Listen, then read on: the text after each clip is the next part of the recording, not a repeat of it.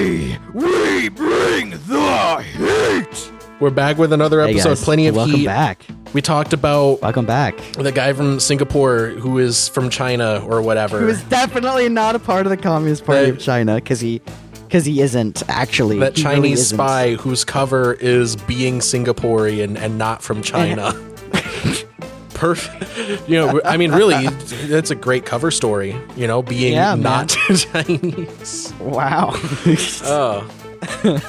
Bad guy, Tom Cotton. Also, Yeah, I don't terrible like him. questioner. Terrible. Yeah, awful. Terrible at what he does. Redundant. Anyway, we Redundant. talked about Star Wars this week for the movie. Remember, no political readings. Okay, because there's no real life politics in the movie about space politics or whatever. Yeah, that's what I said. I'm rushing. Yeah. I'm rushing through this because I have to leave like 10 minutes ago. Next week, Empire Strikes Back. We're going through all the Star Warses. Anyway, recommendations. We talked about things to recommend. Investing. Jake, Zazoon. we called Jake. Next. He did stuff. Friend of the show, guest star for the episode. This is going to be an IMDb credit for him. It's not. And follow me on social media. Don't follow Gavin anywhere. Don't follow do me it. anywhere, please. It's Don't. not worth Stop it. it. Don't. It's not. It's I'm not gonna worth delete the it. attention from our hit I'm squad. deleting myself. Yeah. Anyway, share the show, follow us, subscribe so you don't miss the next episode. And let's just timestamps. There's timestamps in the description so you can skip around if you want. Now let's just At jump 9 into and it. 9 p.m. official Something hours. or business something. hours. Jump into it. Yep.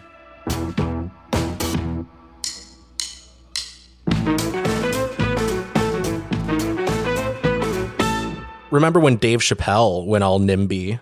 Oh yeah, I remember that. Yeah. But it's also Dave Chappelle. Right. Well, like he grew up like, not rich. He grew Right. up like I don't really know like his background, but I know he didn't grow up with money. He was just like a regular ass person. Right. I saw him in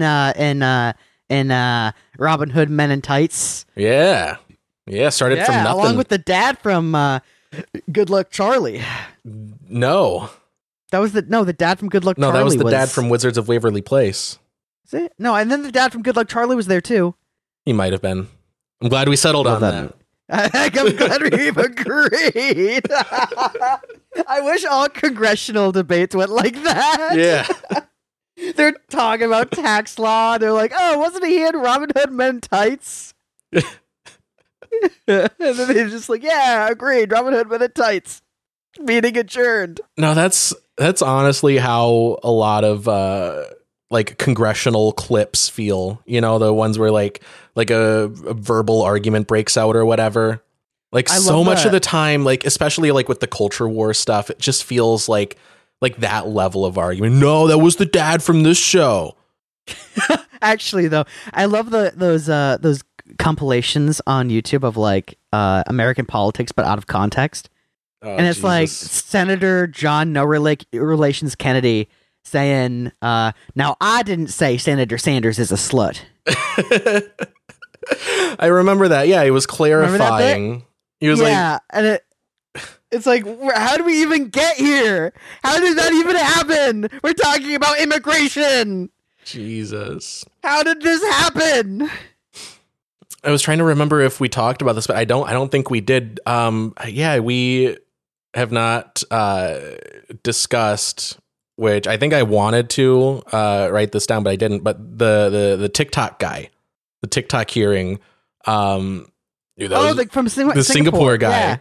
Yeah, dude. Oh, that was it was so cringeworthy, and also kind of funny of the congressman being like, where are you from? He's like, from Singapore. And he's just like, so you're not associated with China? No, I'm not. So you're not a part of the Chinese Communist Party? No, I'm from Singapore. So you don't have any affiliation at all with the Chinese Communist? No, I'm from Singapore. I don't So you have never talked to the PLA? No, I've had to serve in the military in Singapore, but that's because I have to. Jesus. So funny. See, the story there should be the bill that they're trying to pass, what are they trying to do? Like ban social media for kids or something? I don't even know. So it's double pronged and it's a little shitty. So, the thing that I agree with this discussion is putting up regulations for like Instagram, because Meta intentionally designs Instagram to be more engaging, i.e. addictive. Yeah. Especially for young kids. So they want to put in some regulations with regards to what these companies can do, or how far they can go with increasing engagement before we say, no, you're basically making a drug. Like, you're basically making kids addicted to this platform. What sucks is now they're goose-stepping that into like TikTok. And maybe TikTok is going to this like addictive engagement stuff, but they're also trying to tie in like, oh, the Chinese Communist Party wants to they want to turn the fucking frogs gay, you know? Jesus, yeah. And it's like, no, it's more of a domestic problem when it, like, with regards to kids and making sure they don't get addicted to social media. Yeah, well, like, part of it is people are saying that, and this is true. It's a real phenomenon they're talking about. The TikTok algorithm is way different in China than it is here. Like in China, it's a lot more like STEM focused, a lot more like educational. Whereas here, it's kind of sludge. Just kind of sludge content, I call it. It's just entertainment, right? Right. In the States, it's just for entertainment. But also you have to remember that in China, they have like censors and stuff. Oh, yeah. No, it's very draconian. Media. And so even if they wanted to make it more entertaining in China, a part of that entertainment would stem from how much the PLA sucks and how much the Communist Party sucks. Yeah. Well, my theory for like why this is happening, like why we're noticing that the algorithm is so different, is like, first of all, they're like different companies, I guess. I'm not an insider with info on like, I don't, with how the TikTok works, like company wise. I'm pretty sure the algorithms are trademarked. I don't fucking know. But like Chinese TikTok is like by law, like run by a different entity than American TikTok. Like, I think, didn't they make Microsoft buy it? I know they at least were going to force Microsoft to buy TikTok. But yeah, it's like run differently by different people. So my theory for why we're seeing these wildly different experiences is just that they have different goals. Like you said, like they have to like, do kind of what the CCP wants, and they have to like, right. Not put up what they don't want put up, and put up, what they are suggesting. Whereas here in this free market economy where they are trying to compete, to sell ad space, because that's what social media is. It's a vehicle to sell advertisements. That's what free social media is. Right. Yeah. I mean, as opposed to what? Paying a subscription fee. Right. But I mean, you're like Instagram or Snapchat, like they will remove ads if you just pay them. Oh, right. Yeah. Well, I don't know if they probably still sell your information. That's like the other half of it. You're kind of selling your privacy. There are still cookies. Yeah. Yeah. So since they're trying to compete in that wildly different market, they're going to put up on your For You page whatever makes you stay on the app longer. That's just that's the goal of these companies. So if you're trying to get like a 12-year-old's attention, you're going to show them like dance videos and, SpongeBob clips and like, Family Guy and funny moments. A good old Steven Crowder video. Yeah. Slip in, of course, some conservative agitprop, of course. But no, that's why it's so different. At least as far as I can tell, it just seems like they have different purposes and different goals, and they're going to operate differently. I don't think my point is I don't think it's what people are saying it is. That it's not like some targeted attack on like the minds of America. Maybe that's like, well, yeah, and I agree with you there. I think what it is, we're kind of running into this intersection between engagement and addiction. How do you draw the line between someone who is so engaged in something that they spend 8 hours a day on it and at times disregard other responsibilities that they have to do, versus that's an addiction. Right. Right. And I think we're kind of at that intersection right now. And it's something that not only the medical field will have to look into and kind of kind of draw a bit broader borders in terms of how we define this, but also something that we legislatively will have to catch up to, because the repercussions will be, if we don't adapt to this, the repercussions will be bad.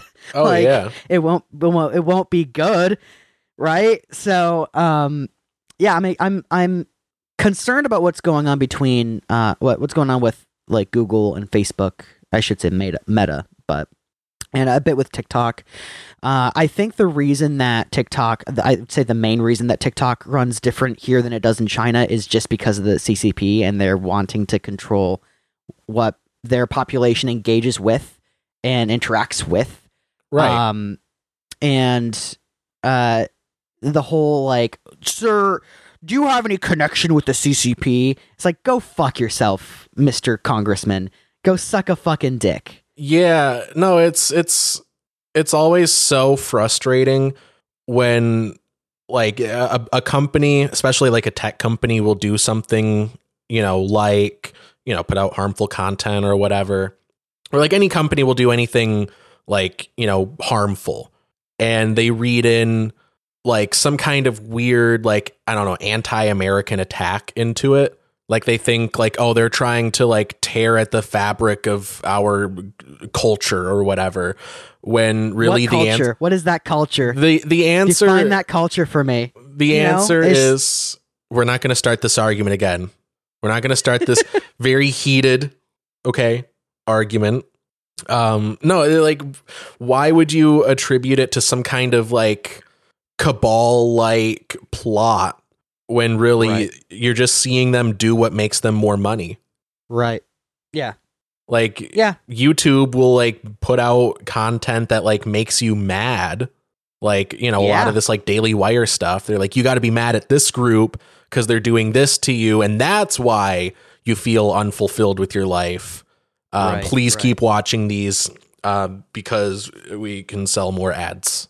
Well, I mean, if you want to look for the architect of that business model, look at Fox News. They figured out that you can make a lot more money getting people upset and angry about a certain political issue, rather than just informing the public. Right. Yeah, that's just kind of that's a problem with mass media under capitalism that I think we gotta do more to combat. It just seems like kind of like it's gonna keep happening, like no matter what the medium is, until we actually stop like the root problem. How we do that, that's its own question. I don't really know, but that'd be like a whole rewrite of the First Amendment. Yeah, I mean it's also like a whole restructuring of the media economy, because if the problem is they're going to do what makes them more money, and what makes them more money is harmful, then we got to figure out how we can keep these places going without them having to worry about the profit motive. But also if that means of harmful engagement is also a protected right under the First Amendment, then you need to rewrite the First Amendment. Right, that too. But what I'm saying is if you take away the financial incentive, there's less reason to put out, that harmful content that lets you sell more ads. Oh, sure. Perhaps. Because, I mean, I think journalists... we would have to see, yeah. Journalists will do journalism, and they'll do it to the best of their ability, as a general statement. But a company that happens to produce news will do whatever makes them the most money. So that's kind of that's the rock and hard place we're stuck between. And I kind of learned about this a lot in my public policy class, about how news media, especially in the United States, went from being really focused on being a public service that informs the public about what's going on around them, to like, oh, now we just run for profit, and whatever increases that profit, we will follow. And it's really because we see this happening with even like reputable news sources like CNN, especially CNN. Yeah, that's how they're saying. They're kind of the, I wouldn't say exactly the opposite of Fox News. They still at least hold to like some like actual reputable truth. No, Fox is in its own category when you're talking about mainstream news. They should be forced by law to put quotes around news. Yeah. No, the weird part is... I mean that fully literally. The weird part is sometimes they do good reporting, and it always feels like it's coming out of left field. And it's that's the weird part like too. I remember one example. This must have been like a year or so ago. They did a segment on this like very traditional, like conservative ideal family, like, 2.5 kids, white picket fence, golden retriever family that just happened to have, one of their kids was trans. And they did a story about, what their life is like, how it's different, how it's really not that different. And it's like this very good, like feels like a CBS Sunday morning type segment. Like it's very just kind of a puff piece, but it's on Fox News, but it's like airing at like noon. So weird. It feels more weird when they do good reporting. Right. And to your point too, like they'll be doing their economic, by the way, I don't watch Fox News. I only get this information from them from YouTube Shorts. So bear with me. But it's really weird when you're listening to maybe like a Fox News economic report, right? And everyone's bashing like this quote unquote Bidenomics stuff, right? And then you get the one commenter being like, actually the economy as a whole, using the means and measurements that we have to actually measure how the economy is going, it's going really well. If you're, post pandemic, it's going, this is going well. Yeah. For being post the end of the world, like the metrics that we use to judge it they're fucking good. Yeah. Now it just goes back to the whole, sure, the economy's good, but I prefer a red tie. Well, just goes back to that. It kind of does go back to how our metrics for economic growth are kind of limited. So, we have CPI, which is Consumer Price Index. We have GDP per capita, which are kind of the two tools that we use to figure out how people are experiencing the economy rather than how the health of the economy is on paper. But, I wish we had better means to figure out like how individuals are doing rather than the economy as a whole. Oh yeah, dude, I saw, I was listening to a podcast the other day and they had an ad, for BP. And they were talking about like, did you know that BP, we actually added like $80 billion to the economy this last year, like bragging. Yeah, because they're subsidized. Well, like a company adding money to the economy, quote unquote, that's what they said. That's how they phrased it. They added this much money to the economy with big finger quotes. To me, it just sounds like they're bragging about making $80 billion or however much it was. And they missed the point that they're subsidized. They like, for instance, fracking, right? Pound for pound, it's not worth it. It's not worth it for oil companies to pump hundreds of millions. Or I'm not sure how many gallons of water. It's an amount of water. They pump it underground and it spits up some watery oil that they then refine into oil and then in gasoline, et cetera, et cetera. Basically give the earth an enema. That kinda, yeah. That process isn't profitable. And just like enemas, shouldn't do them too often. Right. But the only reason they make a profit on that is because it's subsidized. The government subsidizes that. Dude, we pay for their profits. Right. So, like, don't talk to me, BP, about how you add however many billions of dollars to the U.S. economy. Yeah, even if they weren't subsidized, is that something to brag about? Like, any amount, like, if I open a business and I, like, sell some shit, like, that's adding money to the economy, right? Like, that's not, like, anything to go off of. Hey, that's just we made a bunch of money and we're bragging about it now.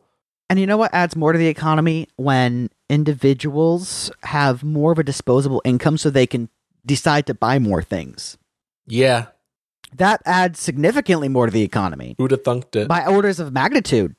And so I don't understand why businesses are bragging about, like, adding to the economy. I see, like, states like California talking about how they are basically funding other states to function because they're the 5th largest economy in the world. And so when they talk about it, I'm like, yeah, that's an example of good policy. Mm-hmm.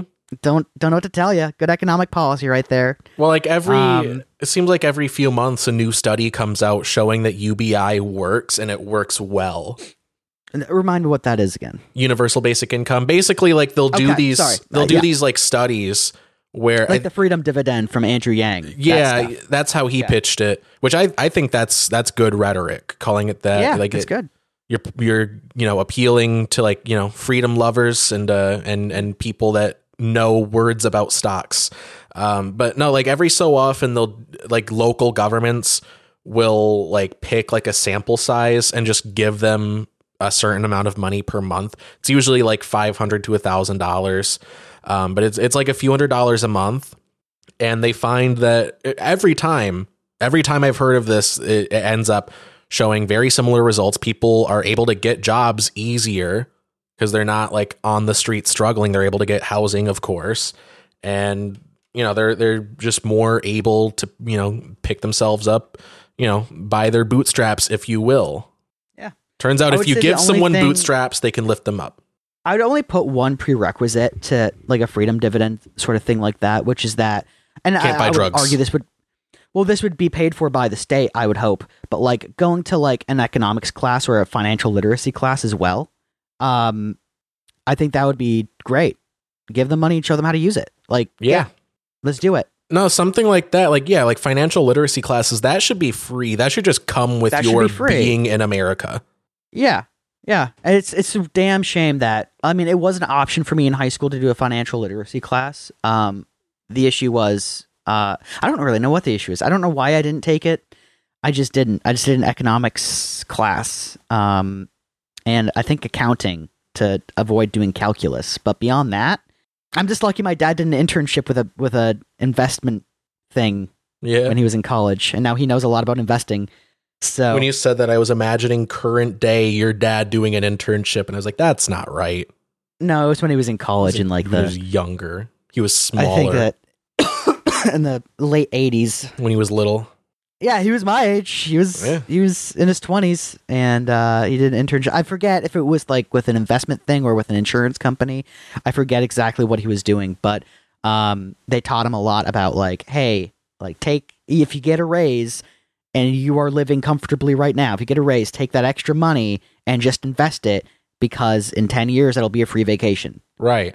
Yeah, it would be really nice if there was some kind of like, maybe I'm describing something that already exists, but like just locally, like publicly available, like financial literacy resources like that. Again, a lot of like local governments probably supply something like that, but yeah, I wouldn't be surprised if like a local library had like a financial literacy class that they put on. Dude, the library does so much. Yeah, they do. A lot of them like have like doing it too. Online services too. Yeah. Yeah. So yeah, shout out. One of the like minimalist living channels that I've started watching talked about how he like canceled all of his subscriptions and he just uses the library. Like they have like the yeah. library has like a streaming service where you can like in lieu of going there and like checking out a DVD, you can just like pull up a movie on their thing if you have a library card. So actually, I have a funny story about that. Yeah. So my school recently hosted John Green to come and speak. That's so cool. Yeah, and it's actually really funny. So I was in class and I was like, yeah, I really want to go to this John Green thing. And my teacher was like, I have an extra ticket here, just go. It was so cool. Anyway, so I went there and I happened to be seated next to a librarian, and I was talking about how it's annoying that like if you buy an Audible subscription, you still have to buy like these credits that you then use to get books or whatever, and it's like super roundabout, and even with a subscription it works like that. And she's just like, the library has audiobooks and an app that streams those audiobooks for free, right? Yeah, that's what I'm saying. It's like called Libby. Yeah, there's so much out there. Shout out Libby. There's so much stuff out there that like people just don't know about.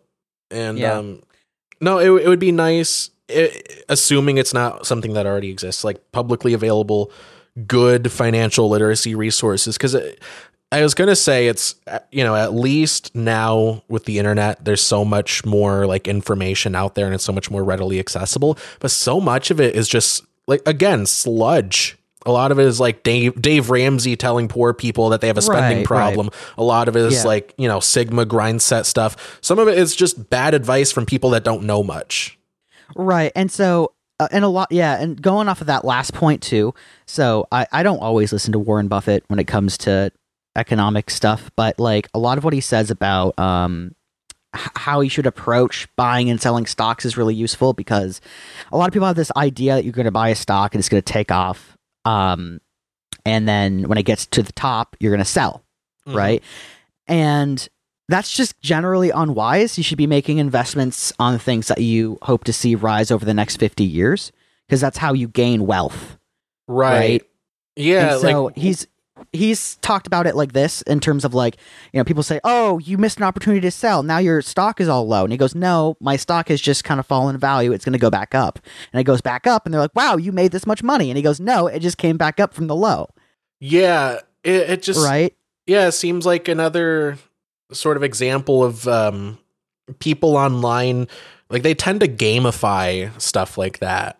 Yeah. It's like going to the gym, they like min-max like their stats or whatever. They like, it's silly. It's like these people that eat like unseasoned chicken breast and rice in a little Tupperware thing. And they measure it out to the calorie. Yeah, it always looks sickly.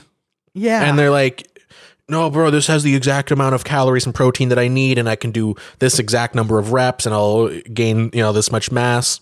And it just goes back to like, if you're going to do stuff for your health, just do it so you can be healthier and feel better. Don't chase numbers. But also, like, it just seems like people gamify just stuff that should be like something that you do because you're a fucking human being. Like, you go to the gym because you're a person that needs activity. You don't go to like maximize your stats like it's an RPG, and you don't like treat the, you know, your personal wealth like it's, you know, like it's money in a video game. I would say though, for the people who are like very observant on their habits or routines, as far as like health and wellness is concerned, you know, if that's what makes you happy, like measuring out your chicken and weighing it and figuring out how much protein you need and how much water and how much nutrients, whatever you need, if that makes you happy, then by all means, absolutely, by all means, if that's what you want to do, and if that's the results, if the results that you're seeing are what you're looking for, by all means, live your best life. Yeah, it goes without saying, but I don't know if they're enjoying it. You know, to me, it's a difference between people who are trying to figure it out and figure out how it works for them versus the people who are trying to make money off of you. So if someone's telling you, like, for instance, that Warren Buffett anecdote I came with, he's not telling you what to buy. He's just telling you how to strategize, right? Yeah. How to think about it. But the people who are like, here's what you need to be rich. You need to buy my thing. Yeah. And you need to, right? Like, shut the fuck up. No. Buy my book about how to get rich, and then you open up the book and it just says, write a book on how to get rich and sell it for $100. right. So, you know, but that does add money to the economy. So, you know, they're doing a good thing. They're doing a service, really. Right. Well, that's why I like that one Dave Ramsey bit where he's talking about landlords and how if you think you can just buy a building and have it pay for yourself, you're a fucking idiot. Right. He's not telling you what to do. He's just saying if that's your prerogative, it's just not going to work. That's just not how that business works. Yeah. No, you're opening yourself up to like theft and like vandalism and shit happens. Yeah, shit happens, and you're opening yourself up to lawsuits. Yeah. Like if you're an absentee landlord, and like some shit breaks in a house that you're renting out and you don't fix it, like you're opening yourself up for legal trouble. Right. And then you're going to have to pay even more in damages. So Right. Yeah. But yeah, that is all to say something. Yeah. Also, don't be a landlord unless you wanna, I guess. Mm-hmm. Unless you feel like it. If it's be a landlord, but for storage units. Yeah. It's not as sleazy. It's just stuff. It's not if you need a storage unit, like just sell some things. Sell your stuff. You sound like my mom. just sell. My dad's big on buying stuff and like he puts it all in the garage. And my mom's like, "There's too much shit in here. Sell it." And he's like, "No, we'll get a storage unit." My mom's like, "I'm not paying for a goddamn storage unit for your shit." I hate to say it, but I see both sides. No, I'm kind of in between that. Like, I like collecting things. I have like a few collections going of just stuff that I find neat. I'm going to talk about it later in recommendations, but I ordered an iPod, and that's a whole world in and of itself. But like it's the way that I look at it is like if you're going to collect something, do it with purpose. Like if you want, like if you want to get into like collecting iPods or like Game Boy stuff, which is another thing I collect coins. Yeah, like I'm not gonna be like the person that has like a bin full of Game Boys. Like I have a couple. Like I have a Game Boy Pocket, a Game Boy Color, and a Game Boy Advance. And I have like the Advance SP. That's more like, you know, if I want to pick up a Game Boy Pocket, I have one and I can play it. I don't need every color of Game Boy Pocket. You know, I just feel like some people go overboard and they just collect to collect. It's kind of sad. Yeah.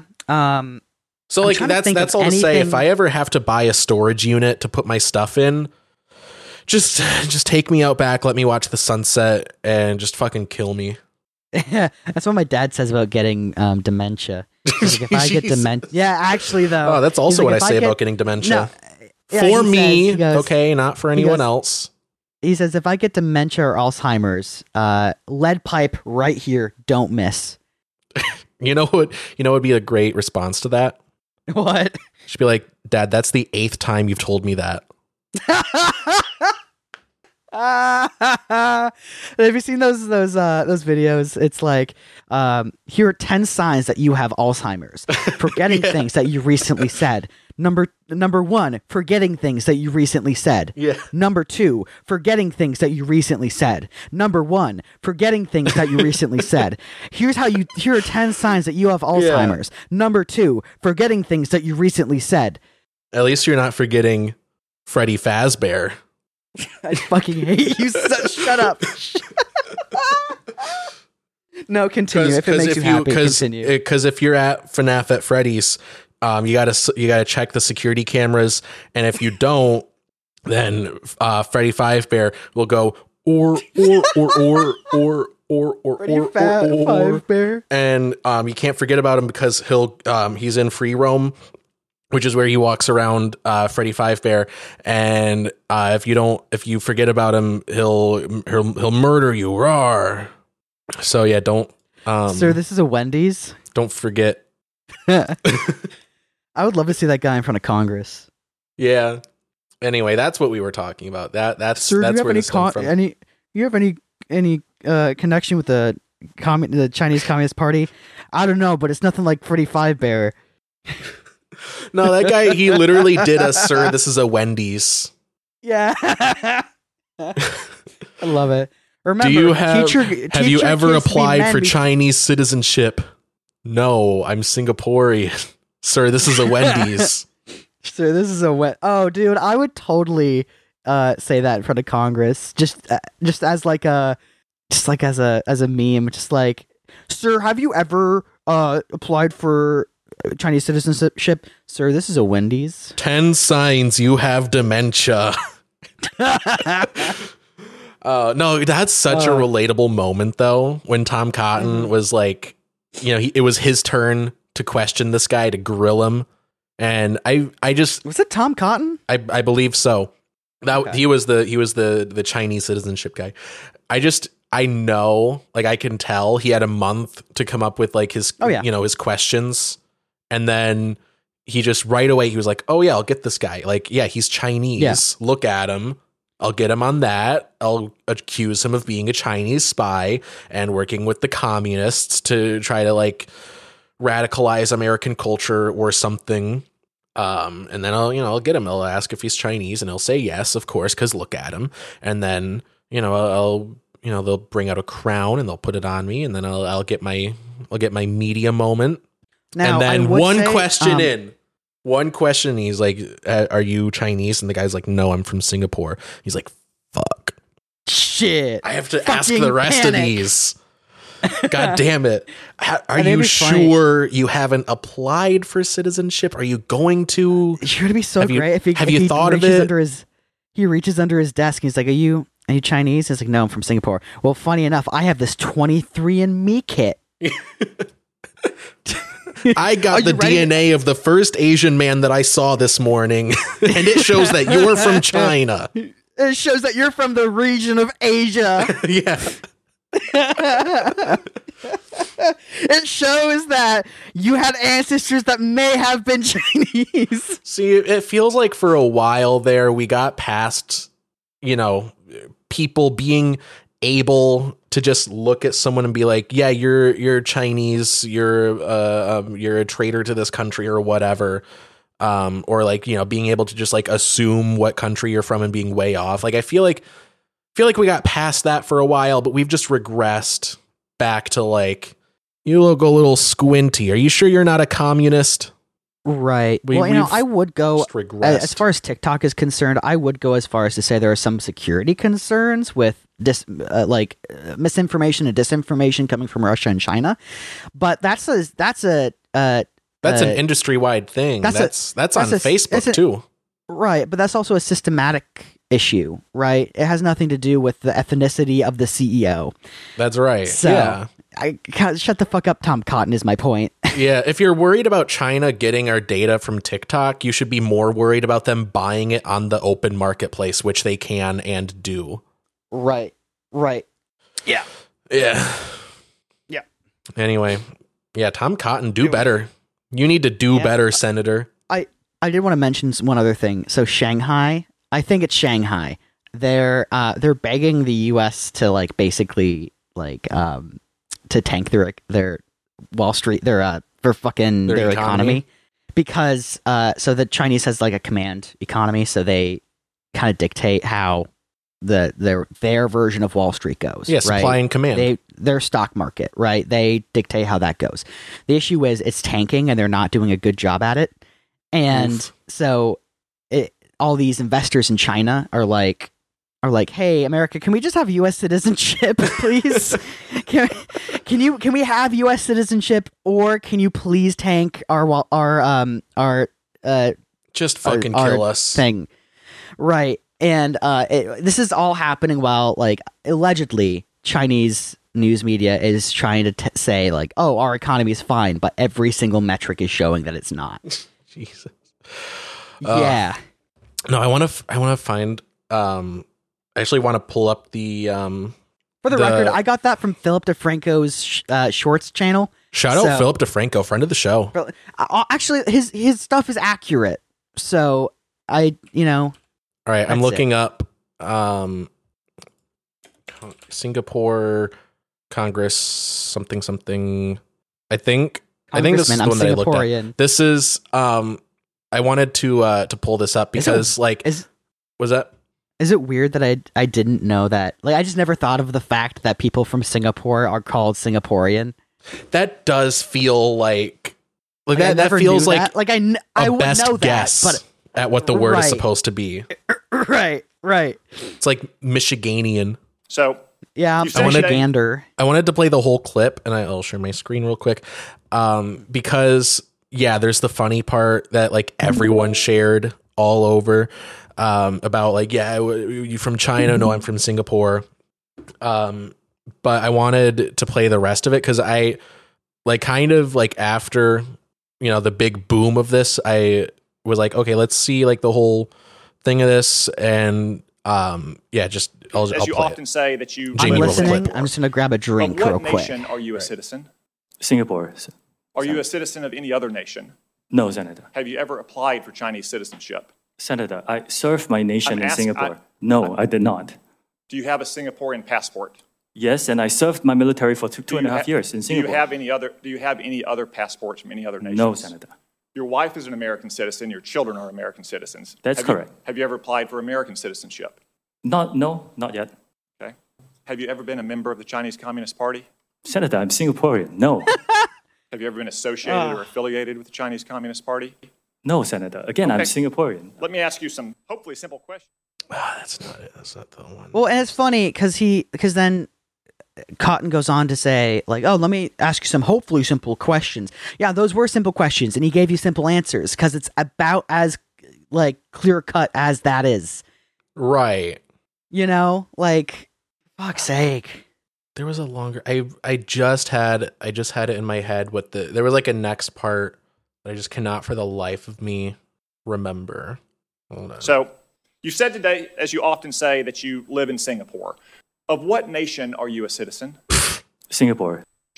Any other passport? Have you ever applied for? That's so funny how he's just like, you said you're a citizen of Singapore. What citizen are you, nation of? Yeah. Singapore. I said it. Why are we reiterating this? Oh, anyway. Now there was a bit that I was trying. I remembered it. I had it in my head. And what then happened the bit? That I thought that was. Well, now I'm trying to remember. I thought that was the clip where it, like, there's like the funny bit that everyone talks about. Then there's like a tail end bit that like kind of gets more to like the meat of it. But I don't know where. I don't know. Anyway, that's lost to the ether forever. So anyway, yeah. Tom Cotton, do better. You need to do better, Senator. That's my Captain America speech to the government. That was coming from the same guy who actively advocated for the overthrow of the U.S. government. So yeah, didn't he? Was he the guy that did the like the power fist? He did like that was Tom Hawley. No, Josh Hawley. Josh Hawley. Sorry, yeah. Yeah, no, I remember that. That's from way back. I remember when you were talking about Tom Hawley, and I was like, "Are you sure you're not talking about Tom Holland?" Yeah, actor. By the way, British actor Tom Holland supported the January 6th insurrection.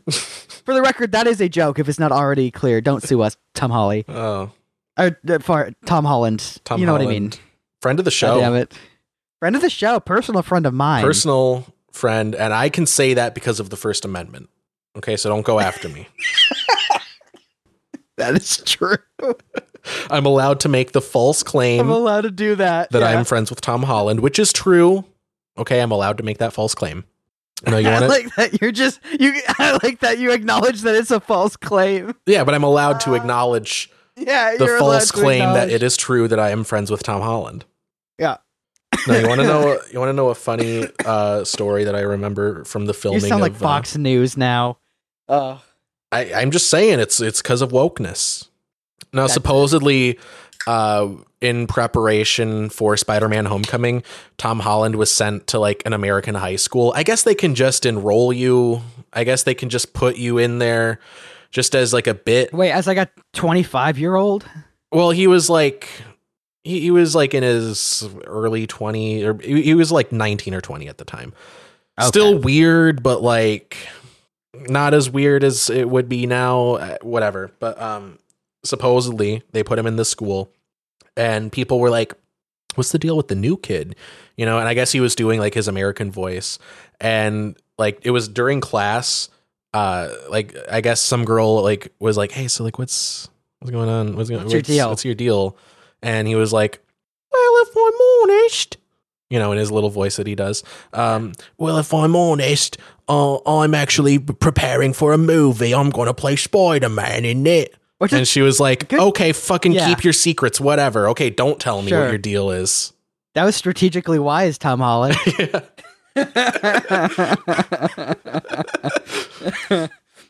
No, if you're ever in that kind of ridiculous situation and someone asks what you're doing, just say what you're doing, and then they'll assume that you're fucking with them. You're just fucking bullshitting. Yeah. And you can keep your conscience clear, too. I love that. I still think it's great that Tom Holland, the British actor, played Spider-Man, and in the second movie, they go to Europe, and it's like a big, like, "Ooh, I'm going to a new place," and it's the actor's backyard. Yeah, I was born here. I was born here. I was born here, innit? Oh. Oi, bruv, I was born here, isn't it? That was terrible. I'm so sorry. Bruv, it's me, Tom Holland. Yeah. But my friends just call me Tommy Ollie.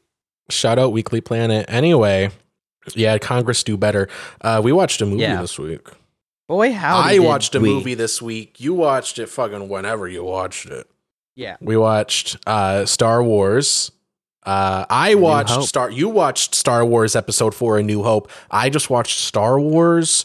No, I watched the despecialized edition. My strategy going into this rewatch is I'm just going to pretend this is a new series, and I'm just dumping all knowledge of Star Wars and just kind of getting like a more like pure like looking at this movie for what it is. And I thought that was pretty fun. So you were saying that a little while ago you were rewatching the whole the whole franchise. Looking back on this movie, what were your impressions? So, when I originally had watched the whole series, I'd watched it from the prequels in the prequel order. Mm-hmm. Does that make sense? Yeah, so, like episode 1, 2, 3, 4, 5, 6. So and the holiday special, of course. When I of course. When I got to A New Hope, I was like, wow, the quality dropped off. All jokes aside, it having the context of like the prequel stuff really helps place context into New Hope. If you're watching it like as they watched it in the 70s, it's very like it's a great plot and a very intriguing narrative. Mm-hmm. That keeps your brain itching. Like it like certain things about Darth Vader are just like I don't fucking know, right? Yeah. Like certain like why is he in a suit? I don't fucking know. Why does he talk like that? I don't fucking know. Is he a robot? I don't fucking know. If he's a robot, why does he have air vents? I don't fucking know, right?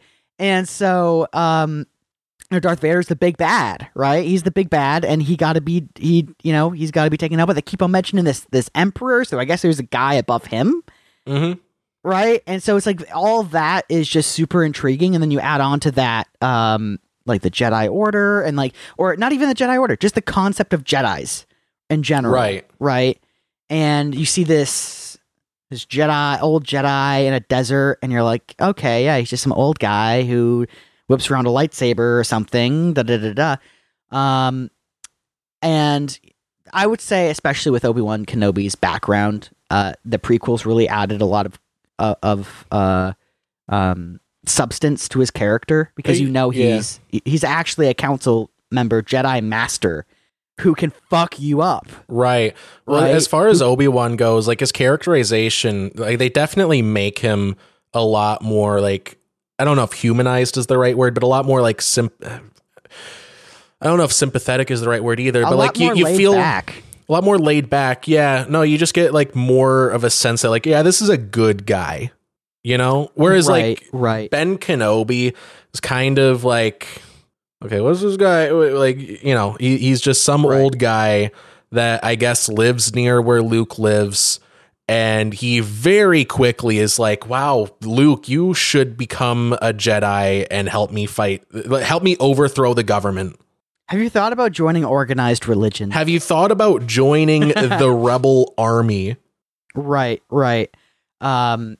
Yeah, so I would say, like, with the background of the prequels, it's like, oh, he's laid back because he knows his mission is almost over, right? He not only had to protect Luke for 2 decades in a desert, but he also had to worry about getting him on board with being a Jedi, right?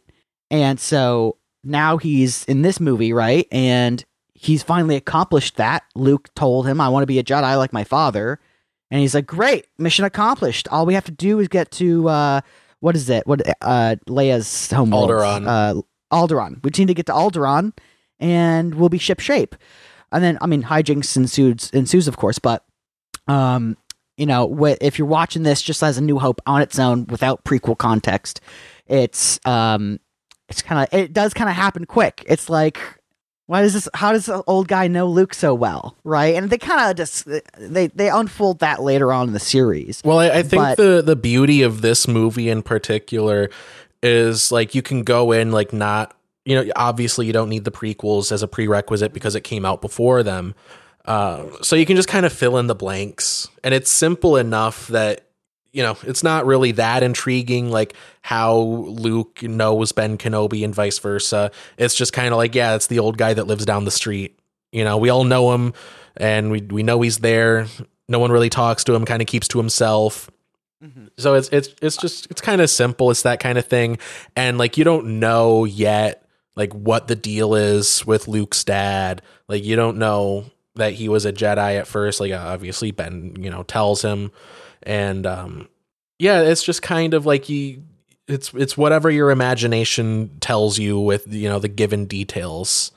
And I think what makes this movie great is you have like the balance of George Lucas wanting to map out every intricate detail of the universe and everyone else around him being like, okay, but like we got to make a movie.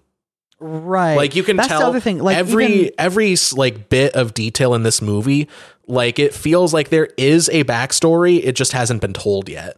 And I was just about to say that too. Like when they're in the cantina, like I know it's just a cantina and there's like a paper mache fucking praying mantis like in there, but like also I get the keen impression that like every character here has a story. Mm-hmm. Right. Yeah. Every character has a reason for being there. Right. And I think it really this movie planted really fertile ground to build a larger story and a larger narrative as a franchise, which was always his plan. That was George Lucas's plan, right? Mm-hmm. That's what he wanted to do, which I think he executed well. I think his wife, who I learned did edit A New Hope and made saved it. And saved it. And saved it. Like right? that was going to be a bad movie. Right. And, I would love to say that, George Lucas had it all mapped out. He knew exactly what he wanted to do. I mean, he knew what he wanted to do. He did not.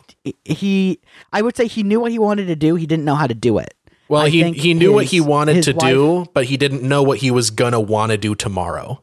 You know what I mean? Like Yeah, right.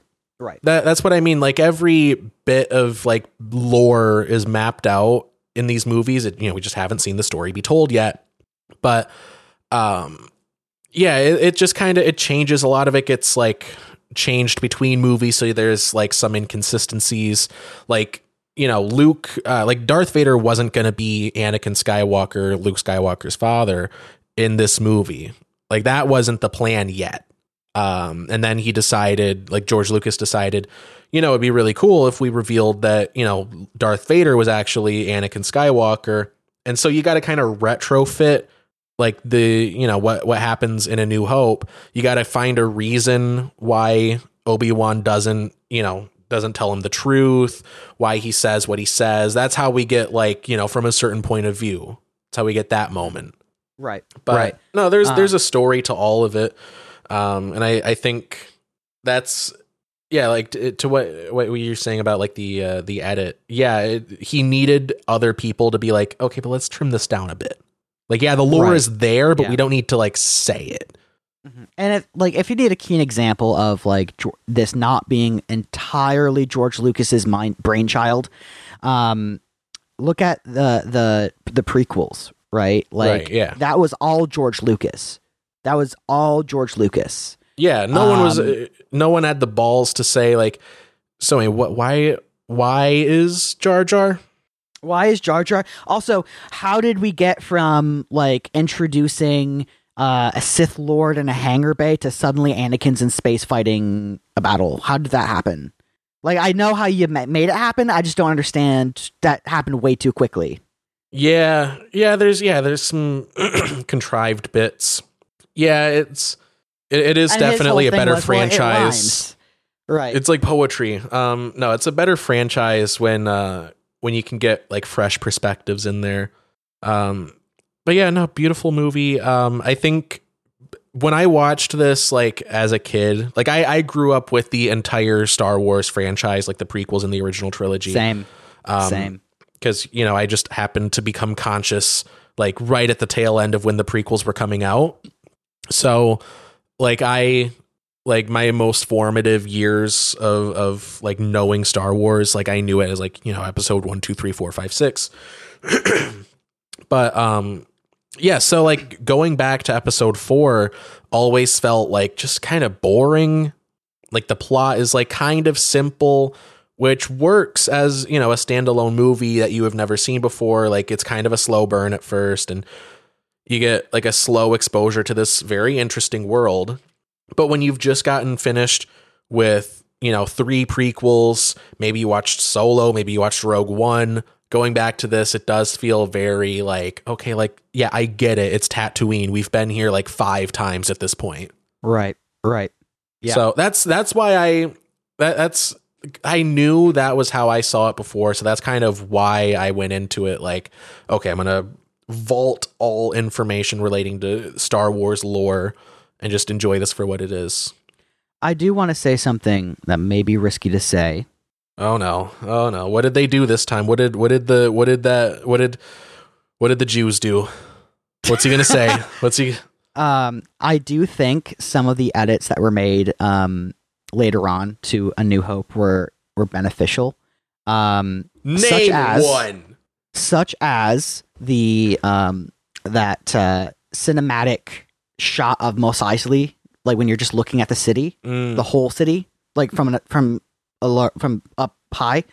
I think that was a really good scene because it really expands your kind of brain space for what this context looks like, right?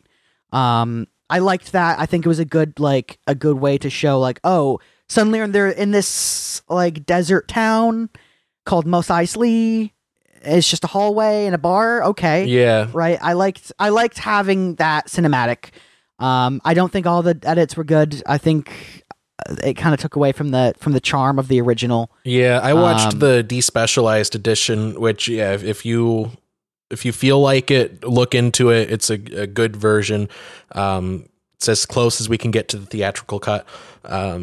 But yeah, no, we watched wildly different versions, arguably different movies. I watched the untainted, reconstruction of the original Vision. You watched the McClunky version, where the guy says McClunky. I watched the version where Han Solo has a whole discussion with Jabba the Hutt in a fucking, what is it? In the hangar. In the hangar bay, right? And he goes up to this shitty CGI, Jabba the Hutt, which, by the way, go back to that and re-edit it. We have better editing techniques now. And well, you know what the problem is? Make that better. The problem is, one, I mean, it's if you're on a budget, like there's only so much you can do without spending a bunch of time and money. But also, we're working with footage from the 1970s of a dude talking to another dude, and we're somehow trying to turn that into a dude talking to a slug, right? And making it blend well. They were redoing that in the 2000s, though. Yeah, no, I've seen a compilation of like the different versions of that scene. And it's just like, if George Lucas could have chosen a time to touch up the original series, the original movies, he chose the wrong decade, right? Yeah. Because now we have better. I just, in my opinion, a lot of the the animal and the alien animations they had like in the desert look shit. They look shitty. They look like they were made for a PS1. And they weren't needed. None of these edits were necessary. Right, but they can be pulled off now. Right, they can, but that doesn't mean you should. Like, do we need, especially if you're like a person spending your own money, like, do you need to like pour resources into having the same scene but with a big old CGI beast in it? I don't know if that's really worth it. But as far as it works, it works. I guess. I just don't think it's really warranted.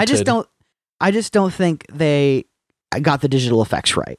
That's my thing. That's my gripe. Well, I think once you start getting to the point where you're like editing in individual animals into a 40-year-old movie, like, just like, where do you end? But like, there were some additives that I thought were also good. So like, I'm not sure if it was in this movie or in the later movies, but like they had some scenes in the original cuts of like maybe like a hangar on an Imperial Star Destroyer with like 12 soldiers in a line, and they were able to edit that to make it like look like 100 soldiers in a line, right? And it really emphasizes the number of troops they have on this Star Destroyer. Yeah. I think that would be a great edit. I think that would be great. There was something like that in A New Hope, like in the original cut, when Han Solo is like chasing the stormtroopers down the hall, and he like comes to the room. Yeah, in the original version, it's just like 7 guys, and then in the special edition, it's like a room, like a hangar full of these guys, all lined up in a grid. That's not a bad edit. But yeah, as far as like the Jabba scene goes, where he's talking to Jabba outside the Falcon, right? That's just. One, you're not going to make it look good, and two, you don't need that scene in the movie. There's a reason it got cut. Yeah. It tells you information that you just found out and could already piece together. Right. Exactly.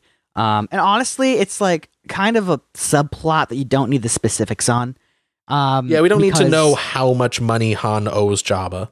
Right, or like why he owes Jabba money. He's a smuggler, and we all know smugglers go to Jabba. Well, like Greedo, this is understood. Greedo alluded to why Han owes him money because he dumped some cargo on a smuggling run. Oh, and he tells you just enough that you get it. You're like, oh yeah, he had a load of spice or whatever, and he had to dump it because the cops were there. I get it. I don't need to know any more than that to enjoy this movie. Mm-hmm. Right. I love that. Han isn't a cold-blooded killer. Greedo shot first. And, yeah. Yeah. I don't remember that. I don't remember Greedo shooting. Okay. Right. So, here's the thing. That is a very controversial point of contention in the fandom. So where I'm putting you on record right now, where do you stand on Han shooting first, which is what happened? I dislike it. Wait, what do you dislike? I dislike Greedo shooting first. I do not like that for multiple reasons. If you're talking on just like as you're watching it, so you're saying Han did shoot first. You are on the correct side of history. Yes, but canonically, no. So canonically, it's whatever George Lucas decided this morning. Sure, whatever. But anyway, when Greedo shoots the plasma bolt is like on a completely different angle than his gun is pointing. Yeah. That hits me wrong. Is the current version on Disney Plus, is that the one where like they like move Han's head in like a weird way? Yeah. Yeah.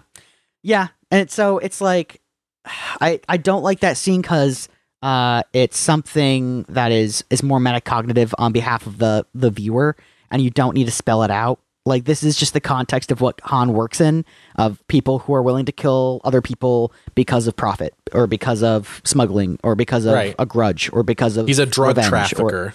He is quite literally a drug trafficker. He's a smuggler. He is literally a smuggler, right? So these are not like top quality people. Yeah, right? He's the space equivalent of like a guy driving cocaine across the border. Right. And so, I don't mind a universe where Han shot first, because I'm sure Han shot first for a damn good reason. That dude has a body count in both senses. Sure, whatever. Yeah, that too. Yeah, he also fucks a lot. Yeah, probably. Yeah, it has both Not kinds like of Captain body Kirk, count. though. Yeah. No, Who do you think, from a woman's perspective, who do you think would be the least satisfying to sleep with? Han Solo or Captain Kirk? Because either way, you're not coming. The least satisfying, I would say, is probably Captain Kirk. I feel like Kirk probably won't make you come, but Han will try not to make you come. Kirk will think he made you come. Kirk will think that he made you come. Han Solo does not respect you as a woman. I feel like Han Solo sees it as transactional. So he's like, I'll get my rocks off, and because I want to continue to get my rocks off, I'll get your rocks off. Yeah. I got you out of the Death Star. Just come on, touch it. Come on. You want to see my purple heart? Come on. I got blue balls. You're going to give me blue balls. That's a real medical condition. Don't look it up. Wouldn't it be funny if instead of Han looking at Luke and saying, "Do you think a princess like her would ever be interested in a guy like me?" How much? How much do you think? How much money? How much do you think I could afford? What do you think? Wouldn't it be funny if he was like, "Hey, you think she'd fuck me?" What if he Borat voice said, "How much? How much for her to be my wife?" No, that is basically how he looks at Leia.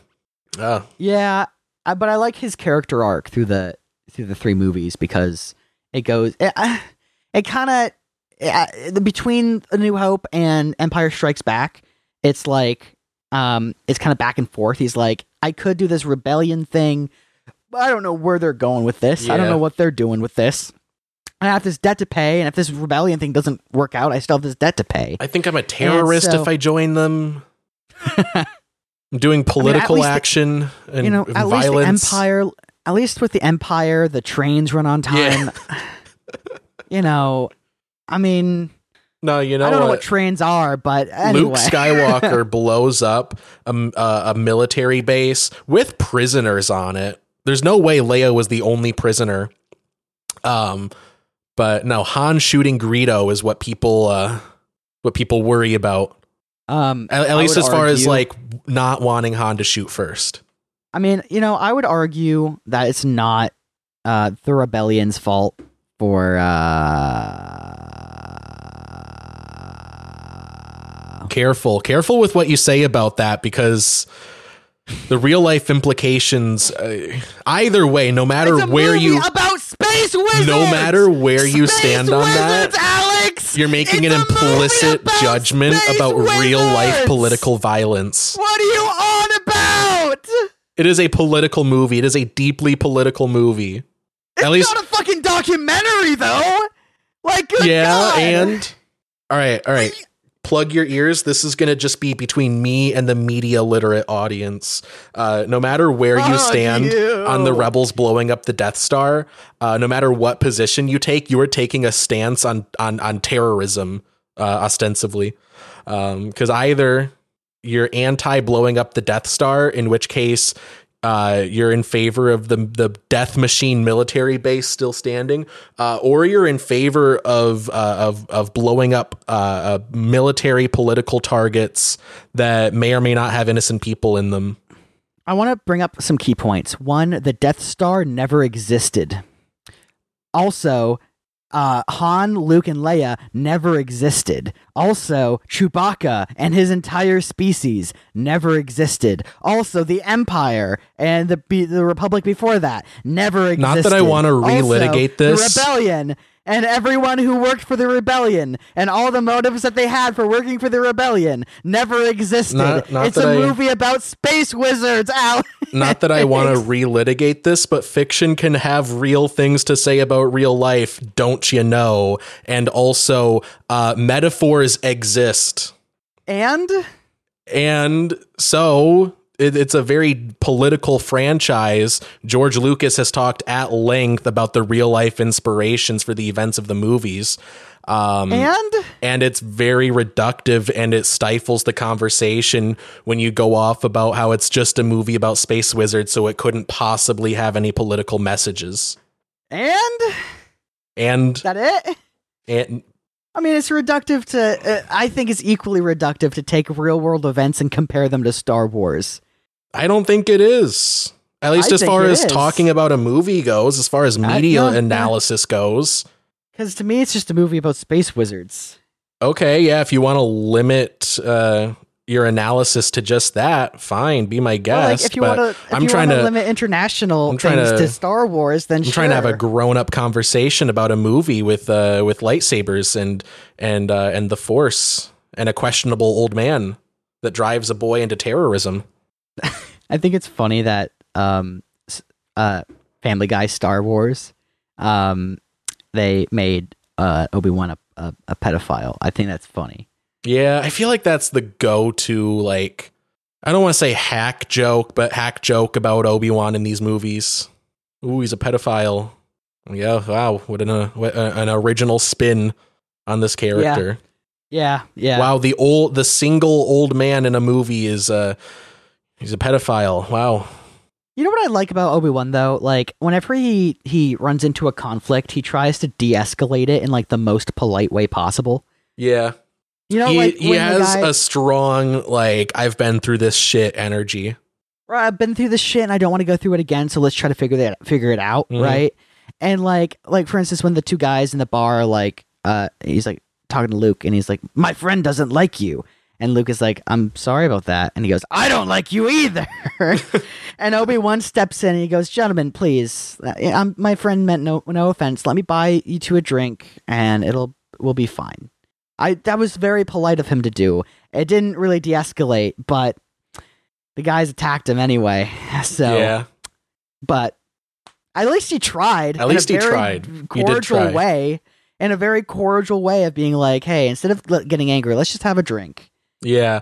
No, speaking of the cantina bit, Do you think, because I hadn't really thought of this until this viewing, do you think Obi-Wan had the money to pay Han Solo? Because he's promising some big amounts. Well, he's like, all right, I'll give you 2,000 now and 15 when we get there. I fully believe he was going to ask Leia for the money when they got there. Like, that's what I thought. By the way, that's what I kind of promised this guy a lot of money. I promised this guy a blowjob. Yeah. From you. No, that is definitely the vibe that I get from this iteration of Obi-Wan Kenobi. He's just a bullshitter. Suck dicks for the Force. He is a prime bullshit artist. Yeah. I don't think if he tried to pay for those drinks that the credits would go through, but if they did go through, it would definitely like tip off the Empire. Like, hey, we have some old Republic credits. Yeah. They say property of Obi-Wan Kenobi. It's coming from a Visa MasterCard to the care of the Jedi Temple. Yeah. I don't know. It's funny, like the fucking old Jedi Temple gets an invoice from fucking Mos Eisley. Just like, hey, this guy spent $20 credits in drinks and Tatooine. It's one of your guys, Obi-Wan Kenobi. No, you know what'd be great? If it came back like a credit report or like a credit card invoice, like addressed to the Jedi Temple, just kind of gets forwarded to Palpatine because he's like the guy in charge. I would like to think that if he did like keep getting invoices for purchases that Obi-Wan makes on Tatooine, he just assumes someone got his card. I think it would be funny if hoodlum stole Obi-Wan Kenobi's credit card and he keeps using it to buy death sticks. I think it'd be really... There's 2,000 credits going to a Han Solo. That must be a sex thing. That sounds like a porn name. Yeah, it's not really subtle. Right. I think it'd be funny if the Emperor knew it's Obi-Wan, but he just doesn't care anymore. Yeah. Like, he's just like, we killed all of them. I don't know what he's going to do about that. Whatever. He just wants to drink. He's on a desert planet. Yeah. I don't know why he's there. He's just there. No, you know what? That is another thing that I noticed on this viewing. It seems like in later Star Wars media, they really lay it on thick just how strong of a stranglehold the Empire has on like these territories. Like, you know, in the Obi-Wan show, when it is like, you know, when it's thought that there might possibly be a Jedi somewhere around here, they send like the Inquisitors and they do like a town roundup, and they're like, yeah, so you got any here? We'd like to kill them, please. I will mention though, during those times, it was like right after the Republic had fallen, and they were still underway with the Jedi Purge. Like, they did Order 66, but that was like the beginning of the Jedi Purge. Well, no, what I'm talking about during the Obi-Wan show, that was like 10 years after Order 66. Well, right, but like the events of A New Hope were like 20 years after that, weren't they? No, like 10 years. There's about 20 years between the end of Revenge of the Sith and the start of this one. And the Obi-Wan show is like right in the middle of that. I mean, I would argue in 10 years, the Empire effectively like got most of the Jedi to a point where it's like they're no longer a priority. I guess. Yeah. And that is kind of how they've retconned it. But my point is that there's like a whole different sort of vibe around like the Jedi and like being a Jedi in this. Like, it feels like they're setting up a world where like, yeah, the Jedi aren't really around anymore, but it's more like it just kind of fell out of favor. Like, not a lot of people really believe in the Force anymore. Like, maybe it was kind of stamped out systematically, but you know, it's whereas in current Star Wars media, it's like very like Holocaust like. It's very like, if they sniff any amount of Force sensitivity, like, you're fucking done. Well, right.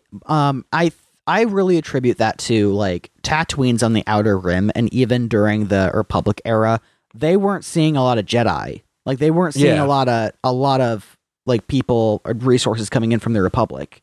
And so, you know, so far as the existence of Jedi are concerned, after the Jedi Purge, I think what probably happened was they weren't seeing Jedi to begin with, and after the Jedi Purge, they were just like, oh, they must have not really existed, or if they did exist, it was just some like fucking hooey like weird magical shit that didn't actually exist. Right. That's kind of like the modern like the modern paradigm in universe.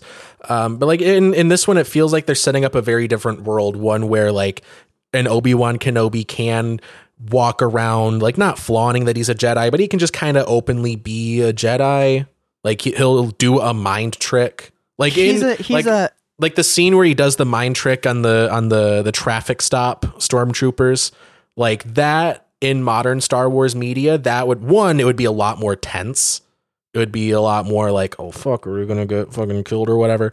But also like you couldn't really do someone doing an open mind trick like in front of multiple officers. I'm just not sure they know that's Jedi. Like that's what I'm saying. That's what I'm saying. In this world that they are building, like at this point in time, it's a world where like, yeah, the Jedi aren't around, but it's not like we're really looking for them. Whereas, you know, in the modern like incarnation of the story, like since, you know, we've had all these other installments in the franchise, it's a very different world than what they originally set up. Like it's very much like if you are thought to be Jedi-like you better fucking run. Which ones are you referring to? What do you mean? Which installations you're referring to like that?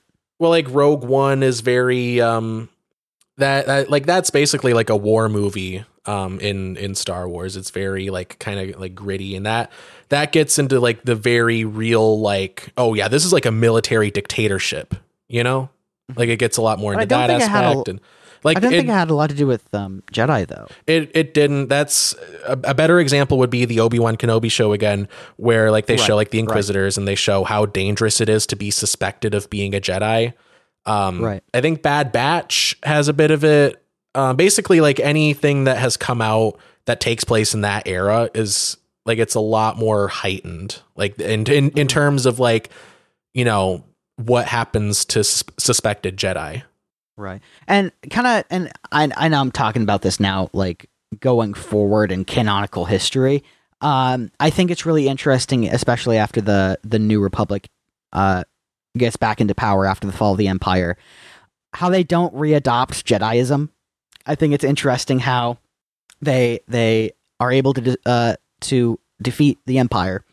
And then on top of that, they're like, hey, I know Jedi helped us in doing this, but we're not going to do Jedi Order stuff again. We're not going to write checks for that. Well, because there's no one to be in it. They're like, that's like a big part of like later like media.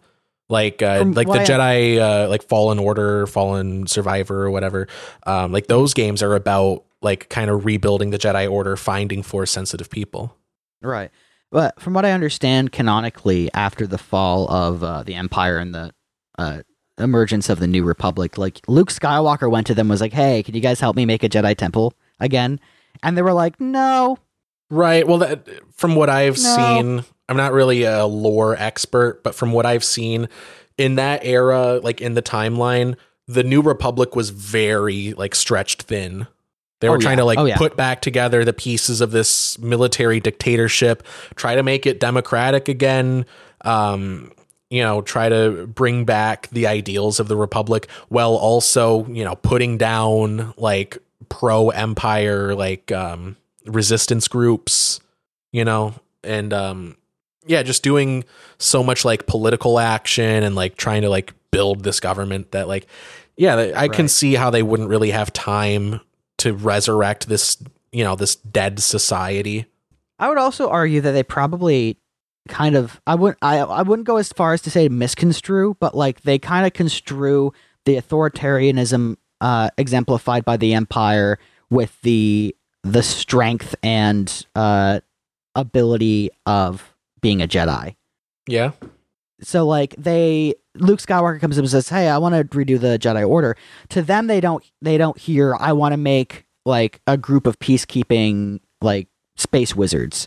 To them, they hear, "Hey, I want to have a basically like a KGB arm of your republic. Yeah. Right. Well, there's also probably a lot of like, propaganda out there in universe about the Jedi. Like people probably still generally believe that, because that's the thing. Like post Revenge of the Sith, post like the Clone Wars, like all of this extra media that we've gotten. It kind of illustrates that like the general public does not trust the Jedi. Like they believe what the Empire told them about how they tried to like overthrow the Chancellor or whatever. So it definitely makes sense that there would still be, if not anti-Jedi sentiment, like it would make sense that people would be a little bit like it wouldn't look right to rebuild the Jedi Temple and have it be a central part of the government, mostly because like I feel like it's kind of a fool's errand. Like why try to rebuild this, this governmental institution, which was corrupt, like back in like before the Empire, like there were problems, like very systemic structural problems. But yeah, why would you try to rebuild that when you can just make a new government and make it how you want it to be? Yeah, and I would even go as far as to argue that on top of the already assumed to be true propaganda perpetuated by the Empire, beyond just dealing with the lasting effects of that after the New Republic took back power, they would also view the Jedi Order as being a big part of the reason that the Republic fell in the first place. Yeah. Right. And so, on top of already thinking that the Jedi are maybe just as authoritarian as the Empire was, seeing Luke Skywalker, who, by the way, killed, I wouldn't say killed the Emperor, but as far as they're concerned, he did. As far as they are concerned, he did a coup. As far as they're concerned, he killed the head of state of the Empire, right? But so, I was, to add in a little thing, I do believe that people view government differently in the Star Wars universe. But finish what you were saying. So Luke Skywalker comes to the New Republic and says, "Hey, I want to make a new Jedi Order," and they go, "Okay, you have fun with that. Right? We're not going to make the same mistakes that." From what our information and our studying has shown us, caused the fall of the Republic to begin with. Instrumentally and importantly, what was a part of that was the Jedi Order. So, we're not going to do that, and we're going to try to figure this out without you. Right. Well, it's kind of like illegal. It's kind of like if all government in the world collapsed and we were trying to rebuild it. But someone was like, well, hold on, we got to rebuild the Catholic Church. Right. You'd be like, no, can we figure out roads first? Right. And it's like, yeah, I mean, like, if you want to do charity, but pray on your own time. Sure, yeah. Yeah. It's just interesting how through different canonical sources you can come to a line of dialogue that makes sense. Yeah. Talking more about this movie specifically, though, another thing that I kind of what I thought was interesting is there's a bit more nuance in like the political structure of the Empire. Like, obviously, like there's the Galactic Senate is still in place right up until I think it's Tarkin who's like, yeah, we fucking got rid of that shit. We got rid of that shit just now. Which, by the way, you don't really see the effects of there still being a Senate in a lot of the media that we've gotten that takes place in that kind of explores themes. Again, I'm not caught up on everything, so I might be, there might be something that does touch on it that I haven't seen, but yeah, it all just feels very like, yeah, the Emperor's in charge and he's the only guy in charge, and there's like a governor here and there. But yeah, no, there is a Senate, first of all. And second of all, the Rebel Alliance has support in the government, which indicates, it indicates a looser, a looser grip that the Emperor has on, you know, society, I guess, or like the government as a whole. Because like, yeah, he has his authoritarian rule, but there's still dissent within the ranks, as you know, especially in like, you know, elected government. Right. And I find that very interesting, that it's not just like, yeah, it's a totalitarian military dictatorship and that's it. Like there's some nuances. There's a bit of flavor to it. Right. And kind of going off of that too, like, you know, after the emperor dissolves the Senate, right? Like half of those people are already aiding and abetting the rebellion. Yeah. Right. So like he dissolves them, and it reminds me of that quote from Leia that's like, Tarkin, the more your empire strengthens its grip, the more systems will fall through your fingers. Mm-hmm. Right. And it's like, oh yeah, that's essentially what happened. Right. Yeah. And it actually kind of reminds me of the how the current Russian Federation kind of operates, where it's like, yeah, you have the one main guy who keeps power and keeps like order, totalitarian order, in the form of like Vladimir Putin. Mm-hmm. And then you have the states that border it that technically aren't under his umbrella, but are still heavily influenced by its power. Right. And right, with like the governors and whatnot. So, you know, I find that really interesting. Yeah. No, I was going to say, people, I think, view the institution of government differently in the Star Wars universe. Cause yeah, like we were saying earlier, like Luke Skywalker, like kind of by definition did a coup and he like overthrew the government. But, like it's kind of treated like kind of as another Tuesday, at least in terms of like, you know, transitioning from one government to another, where like, if like America, like, ceased, like the American government ceased to exist and it was replaced by like another entity, that would be like it's easier to imagine the end of the world than it is to imagine that. Like especially Americans, I think, view government as a very immovable institution. Whereas in Star Wars, they're just kind of like, who's in charge this week? All right, fine. Right. At least, well, the Old Republic, that was different because that government existed for like 1,000 years. Or was it like 1,000 generations or whatever? I thought it was actually 25,000 years. I thought that was their number. It's like the age of the Earth is how long that government has been in place. So like species have evolved. Right. Under that, like people viewed it as a lot more like, you know, rigid, solidified, unmovable. But like, especially post Order 66, it just seems like from these movies, you get sort of the vibe that like, everyone's just kind of, at least in like, you know, these Outer Rim territories, because we don't really see a lot of like, you know, the inner circles or whatever. Just from what we see, it seems like people are more like interested in like the immediate, like what's in front of them. Like, how is my business doing? Will I have water this week? So I find that interesting. Mm-hmm. Anyway, best movie ever. I think best movie ever. I highly suggest the despecialized editions. If you want something that's as close to the original theatrical experience as possible, because they haven't released the theatrical cut of Star Wars in a long time, and they have it like kind of vaulted up. Like you can't access it unless you find like an old tape, or I think some DVDs had the theatrical cut. I still wish I wish I still had mine.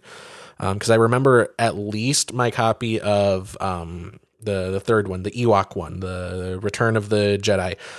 That one I remember had the theatrical cut. So if you can track it down. But the despecialized edition is kind of like a fan-made, stitched together approximation of like the original vision of Star Wars, and I highly recommend it because it doesn't have the weird CGI beasts. So there's no McClunky. You know, and if that's what you want to do, cool, do that. I would say a good spot for the new, I shouldn't say new, the edited version of Star Wars would be if you want to have a concept of like how it could be improved, right? Well, if you want to know how it could be improved, don't watch the special editions because that will not tell you how it could be improved. Well, but it gives you some good ideas in terms of like, for instance, that panning shot of Mos Eisley, or having all those lines up of soldiers in the when Han Solo runs into that hangar bay. I think Greedo shooting first. Not except for that, of course. No, I think those are the only two like not bad examples, and even then, like it's not worth all the other bullshit. I think, like, for instance, when they're looking through the desert, right, having some shots of like stormtroopers on these like animals looking for stuff, like you can pull that off with CGI now, not back when it was done. But also, I think as a whole, that scene adds more to the context of the universe, and just kind of it kind of tickles my imagination, and I like that. I dislike how it was executed, and I dislike how they really pushed this technology that really wasn't up to par yet. Yeah, viewers, write in. What do you think of Star Wars Special Edition? What do you think of that scene where he talks to Jabba and it just looks bad? Yeah, it's terrible. It looks bad and it adds nothing to the movie. And it just the depth perception is way off, so far off. Yeah, he's like, they had to like make the eye line. Like, they had to, like, Frankenstein it together. Yeah. Yeah. Bad version of this good movie. Not good. Yeah, not good. Anyway, so next week, we're just going to blow through these. So we're going to, again, this is machete order. So this week, Star Wars. Next week, Empire Strikes Back. Star Wars Holiday Special. Return of the Jedi. And then, no. So what was that? So we're going to do... All right, so original Star Wars, then Star Wars Holiday Special, Empire Strikes Back after that. Right, that one. Then we do Attack of the Clones. What was that? Revenge of the Sith, and then we cap it off with Return of the Jedi, because it's like poetry and it rhymes. What was that other one that you said though? You kind of mumbled through it. What was it? What was that you said? Well, okay, so it's machete order. It rhymes. It shows Anakin's story paralleled with Luke's story. So we got Star Wars: A New Hope. Star Wars Holiday Special, Empire Strikes Back. What's that? No, pause. That's kind of like a rise and fall, and mirrors Attack of the Clones. You said Star Wars Holiday movie, Special, Revenge of the Sith. That's also like the rise and fall. So Star we Wars got Holiday Special, Star Wars: A New Hope, Star Wars Holiday Special, Empire Strikes Back, and then not the Holiday Special, Attack of the Clones, the Clone Wars movie, and then Revenge of the Sith, and then we cap it off with Return of the Jedi. I'm not gonna watch the Holiday Special. So anyway, next week, Empire Strikes Back. I am going to, I haven't gotten it yet, but I'm going to track down a copy of the despecialized edition of Empire Strikes Back. That's how I'm going to watch it. Whether or not you choose to watch it the correct way is up to you. So either or be square. All right. Anyway, you want to get to recommendations? Yeah, I actually do have a recommendation. Wow. No, wait, wrong button. Fuck. Wow, I'm being so patient with you right now. You know what? That's why this arrangement works. We're patient with each other. Exactly, you're patient with me while I push buttons, and I'm patient with you when you talk. When you say anything. No, I'm patient with you when you refuse to draw any parallels of the politics in the movie to politics in real life and how it might have inspired it. I just don't like drawing politics to real life to politics in the movie because it's a movie about space wizards. Yeah, but it's also other stuff. A movie can be more than one thing. Cool. Anyway, my Inglourious Bastards. My recommendation of the Inglourious Bastards. That's just a movie about war crimes. About caving in people's heads with a baseball bat. It has no political implications. It has nothing to say about Nazis. Okay. Anyway, Nazis. Here's my recommendation of the week. So it just says invest. Well, invest and wait. Hang on. There's more to that. The second part of that is shit. Take a shit. Oh, invest in shit. So yeah, I mean, when you have a number 2, you should probably let that go. And use invest that shit. Invest. Yeah. So I recently opened a brokerage account with Fidelity Investments because I have some holiday work money. Hashtag not sponsored. On my hands. Hashtag not sponsored, by the way. So yeah, I'm gonna buy. But use this referral link. No, I'm not going to do that. Do they? That would be great if they had referral links for like index funds. Yeah. So here's why you should invest. So like it's money that you can make that you don't have to think about, and it's value that can gain over amount of time that you don't have to work toward. And it, if you have spare money, you can throw it into index funds, which are just basically a very diversified portfolio that will, in all likelihood, increase with the increase of the U.S. economy. So infinite money glitch, I call it. Kinda. I mean, so index funds generally grow at approximately like 10% each year. So if you put in like a certain amount of money for something, you'll get 10% of that back every year on top of that principal. So that's just money you can make that you don't have to think about. And I think it's a good idea to invest smartly into things that you think will grow, and invest into things that you buy, of course. And it's a great way to start making wealth instead of just making money. Yeah. No, one of my math teachers in high school was really cool because he went over that kind of stuff, like how to properly invest your money. Talking about how like, yeah, you guys are going to be out in the world soon. So like you should know, like, yeah, invest in appreciating assets and don't waste money.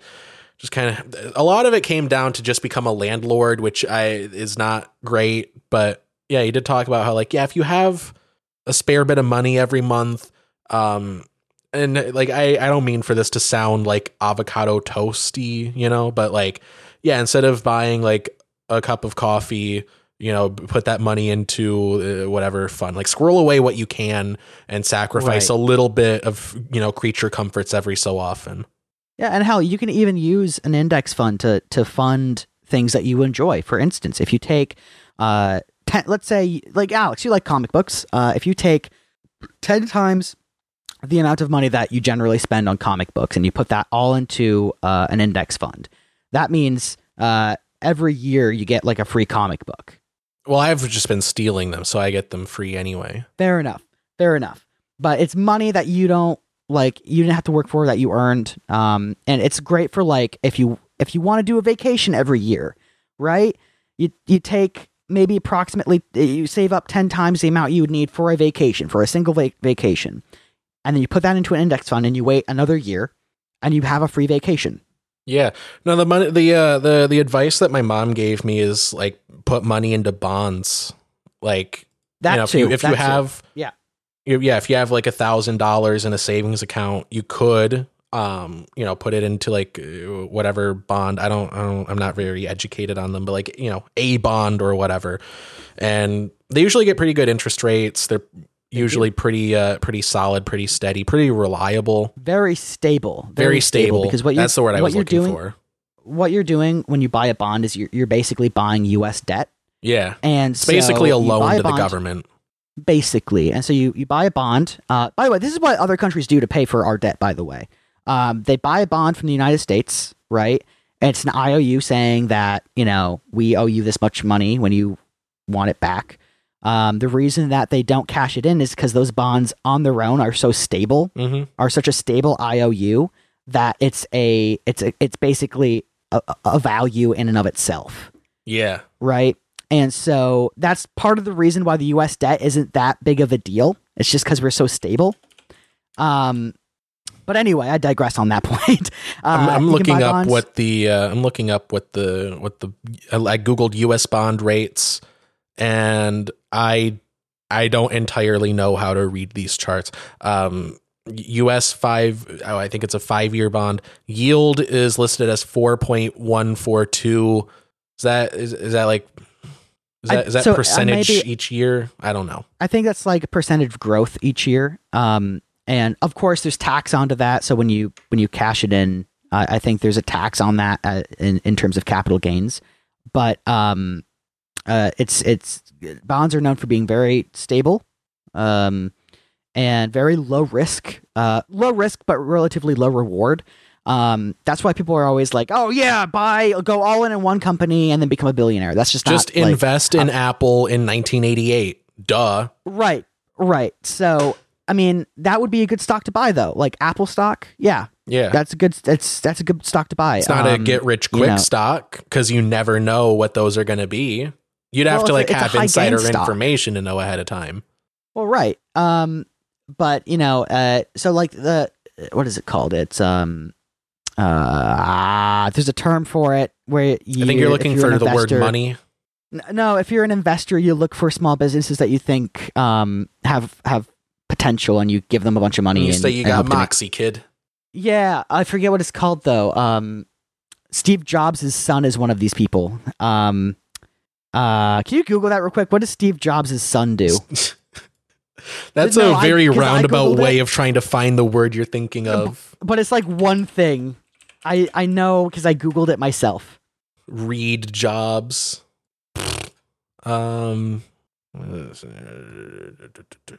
Investor. Right, but there's a venture capitalist. That's what it is. And basically what they do is they invest large amounts of money into companies that they think have a lot of promise, and if it grows, if it takes off, then they greatly benefit from it. But also, and so when done well, it's high risk. So like when done well, you make a lot, but when it doesn't work, it doesn't work. Oh yeah, no. If it was easy, everyone would be doing it. Right. But, so, index funds and bonds are good. Also, putting together like a good portfolio for yourself by like Apple stock, buying, I'm trying to think of anything other than Microsoft stock, some big tech stuff. That'll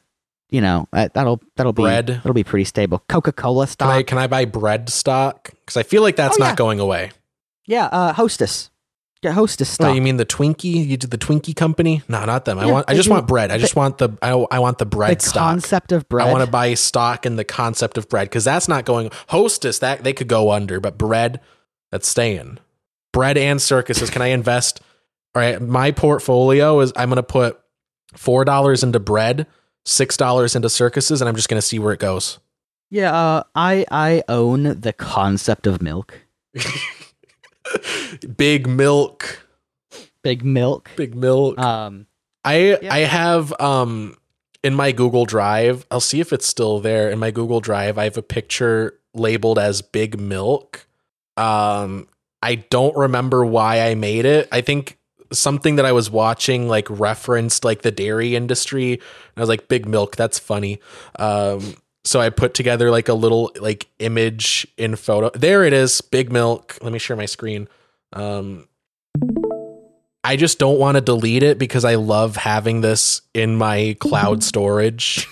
Size of an actual human. Yeah, a little person for scale, a little Shutterstock silhouette of a person. And then, you know what? Fuck it. I'll make that this will be the episode thumbnail. Big Milk. Yeah, it's weird. I would like to have a bouncy house that's just, when it inflates, it just is a giant gallon of milk. Giant milk jug, yeah. But no, the other thing about investing in, especially in like bonds, you can't cash them out until they're matured or else you'll have to like pay a penalty. I don't really know how index funds work. I don't know if you can just withdraw anytime. Oh, yeah. You can. Sorry. So unprofessional. It's falling. Hold on. Wait, we're getting there. Okay. So for bonds, yes, you have to wait for them to mature. With stocks in general, you can trade them, you can sell them, kind of at your own discretion. It gets really complicated when you own, like for instance, Jeff Bezos. He owns I think it's 51% of Amazon stock, right? So because he owns half the thing, he can't sell a substantial amount of his stocks without actually affecting his own stock price. Does that make sense? Yeah, no, that makes sense. So he has to file with I think the Federal Trade Commission, FTC, to ahead of time say what he's going to trade. And didn't Elon Musk get in trouble for that last year? Yeah. Yep. Exactly. Was it was it with the Twitter thing? Because I feel like it was with the Twitter thing. Yeah, and then Twitter did something that was strategic, and I forget exactly what it was. I just know that the effect of it was if Elon had backed out or if he had backed out, he would still have to buy Twitter, and the price of the Twitter stock would have crashed. So it made him have to commit to buying Twitter. Yeah, no, I remember that. Yeah, that reminded me. He just has a habit of doing like illegal stock stuff, like pumping and dumping, being like, you guys should buy Tesla stock. By the way, I'm selling Tesla stock. Right. Like and raising demand while dumping his supply. I think a part of it is the way that rich people try to get around taxes. So like they organize their wealth in a way that makes it not impossible to tax. Legally, it should be taxed. It just makes it very difficult and not equitable for the IRS or FTC to actually look into. Right. Well, yeah, right? When you have that kind of wealth, you're subjected to capital gains tax and not income tax, even though like that's basically your income. Yeah. So it gets complicated there. But if we're talking in terms of like when you can or cannot buy or sell stocks, weekends are when you can't because they close on the weekend. The Lord's Day. So, yeah. They close on the weekend. They open up again during the work week, and then you can buy and sell whatever stock your heart wants to buy and sell. All right. Yeah. I think it's funny that we still call it the work week. Yeah, most people work weekends at this point. We have a food service economy. Hey, I said work week. The weekends are a part of the week. Right. The work week is now 7 days. Yeah. Actually, we're going to increase a week to 9 days. Also, company towns are back. Yeah. Oh, anyway. Yeah. Yeah, no investment. It's good. So yeah, bonds, they're great if you have money that you know you won't need for a year. I mean, yeah, it is a good investment. It's a good investment. It's a stable investment. It will only gain you wealth. It will only gain you money. It'll only generally be a good thing for you unless the U.S. economy crashes. But in which case, we're all scavenging anyway. In which case, we're all kind of fucked. So, we're all looting the Kmart. I mean, I'm looting the Kmart. I know everyone else is going to the stores that still exist, but I'm going to track down a Kmart. Because I know no one else is going there. It's all for me. With my baseball bat covered in nails. Yeah. Yeah. Dude, I already got my Mad Max outfit. Right. Yeah. Anyway, I just walk in and I buy stuff from them, and with all that gear on, that's how I do it. That's how close I get to rioting. And I put on. And by the way, put on the mascara too. Right. For the Mad Max outfit. When I say I have a baseball bat with nails in it, I mean like I got Scotch tape and taped them on. Oh, Haley's calling. You're on the air. Oh. Either the call dropped or she hung up. She's on her way back from Seattle. She's doing a campus visit. And that leads me to what I was going to say. Let's get through the rest of this because I have to leave in about like 20 minutes or so. So anyway, yeah, invest. Do what works for you. There's different avenues and they'll get different results. But it's either way, whatever you do, it'll be better than just sitting it in a bank account that gets like 0.004% interest. Yeah, and that slowly gets eaten by inflation. At that point, why even have an interest rate on the account? Just be honest with me. Just, every so often, just take $50 out, PNC. Just don't make it look like I'm earning any amount of money that matters. Anyway, so I wanted to do a little addendum to what I was talking about last week with having my Plex server and the CDs and putting music on it. I forgot to mention, but there's a pretty easy, pretty low cost way of setting up a little Plex server. This will work for movies and like TV and stuff too. It's just transcoding will be, it won't really work. So it's more for like in-home movie streaming, but this will work great for music. Setting up a Plex server on a Raspberry Pi. Ooh, that's fun. Yeah, that sounds cool. Yeah, you're familiar with the little Raspberry Pi computers? Yeah, it's just a little bait. It's a bait. It's like credit card size computer, pretty much. Right. Yeah. No, they're great for little like little home lab projects. I haven't done it myself. I don't think I've ever owned a Raspberry Pi personally. I've worked with them, but it's a very low cost, low power way to set up your own little music streaming service if you want. Like I was talking about last week with PlexAmp, because it requires very little like computational overhead to operate just a little music file server. And it's pretty straightforward to set up. You just do, I don't know what operating systems are supported by a Raspberry Pi, but you can just set it up with Raspbian, which is like kind of like the default go-to Linux distribution for a Pi. When I was a kid, I called it Raspbian. Yeah, what did I say? Because that's what I know. You said Raspbian. Raspbian. Yeah, it just depends on how you want to pronounce the P in it. But no, you don't even have to pronounce really it correctly. You don't even really have to have anything in terms of storage. You don't need to have anything beyond like a single micro SD card, or like a little USB like thumb drive. Because music, even if you're ripping lossless files, my whole collection. Let me pull it up. My music collection is. Let me pull up properties. The entirety of my music folder, and I have like not the biggest, but a fairly fairly good size collection, and it is still going, still counting. It takes a second because it's going over the network. It has 34.7 gigabytes worth of music on it. So like you'll be good with a decent size like thumb drive or micro SD card. Like throw a 256 gigabyte card in there and like you'll be good probably. And you don't have to pay a subscription. You don't have to pay like, $10 a month to access this stuff. All that it costs you is the price of the equipment, and you can run other stuff on it. So it kind of justifies the cost. And just, buying the media to put on it, or, if you want to do less, less official ways of acquiring digital files for music, do what you want, but you didn't hear it from me.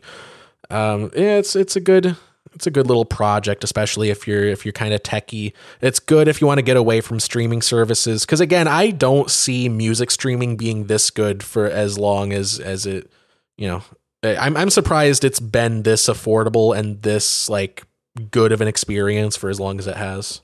But if you don't want to bother with PlexAmp, because like you need to pay for PlexPass in order to download files, for example, there's a couple other like little neat features that are behind that paywall. But if you have an Apple device, you could just use iTunes to put music on your phone. They still let you do that. They still let you rip CDs in iTunes. Like you just put the CD in, it comes up on the thing. You can rip it, whatever format you want. You can rip it lossless and just put it on your phone. And it's like a very, seamless experience. And hear me out, you can open up your Safari browser, type in YouTube. Yeah, if you don't care about user experience at all, just do that. If you don't care about sound quality. It works for me. If you don't care about, just the embarrassment of that being how you listen to music. Do you want to know the most embarrassing way that I've ever browsed YouTube before? One time you sent me a video from YouTube on Snapchat. Yeah. Right? And I watched the video on Snapchat and I just continued in their little browser. In the Snapchat. I think I got so far lost in the sauce that when I finally was like, okay, let's get off YouTube, I was surprised that I was back on Snapchat. What's this glitch? I was like, what the fuck? Why am I on Snapchat? And I remembered and I was like, wow, I feel embarrassed. Yeah, you should.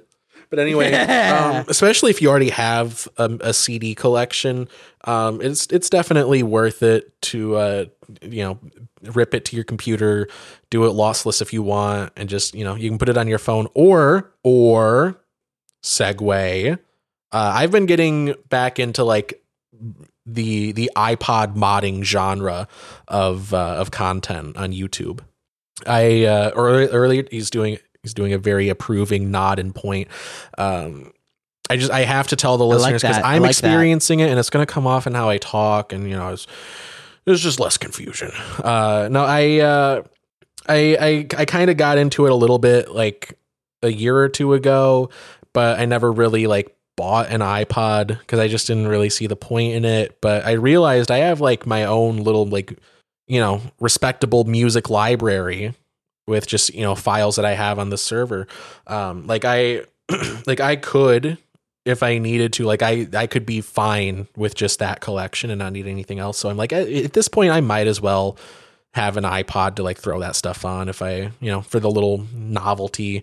And, people have talked at length about disconnecting from like the internet and like from the outside world and just kind of like putting on headphones and listening to music on a device that is built to play music, and I definitely have an appreciation for that. And I just like the tactileness of it. I like the click wheel. I just like a little device like that, a nice little form factor.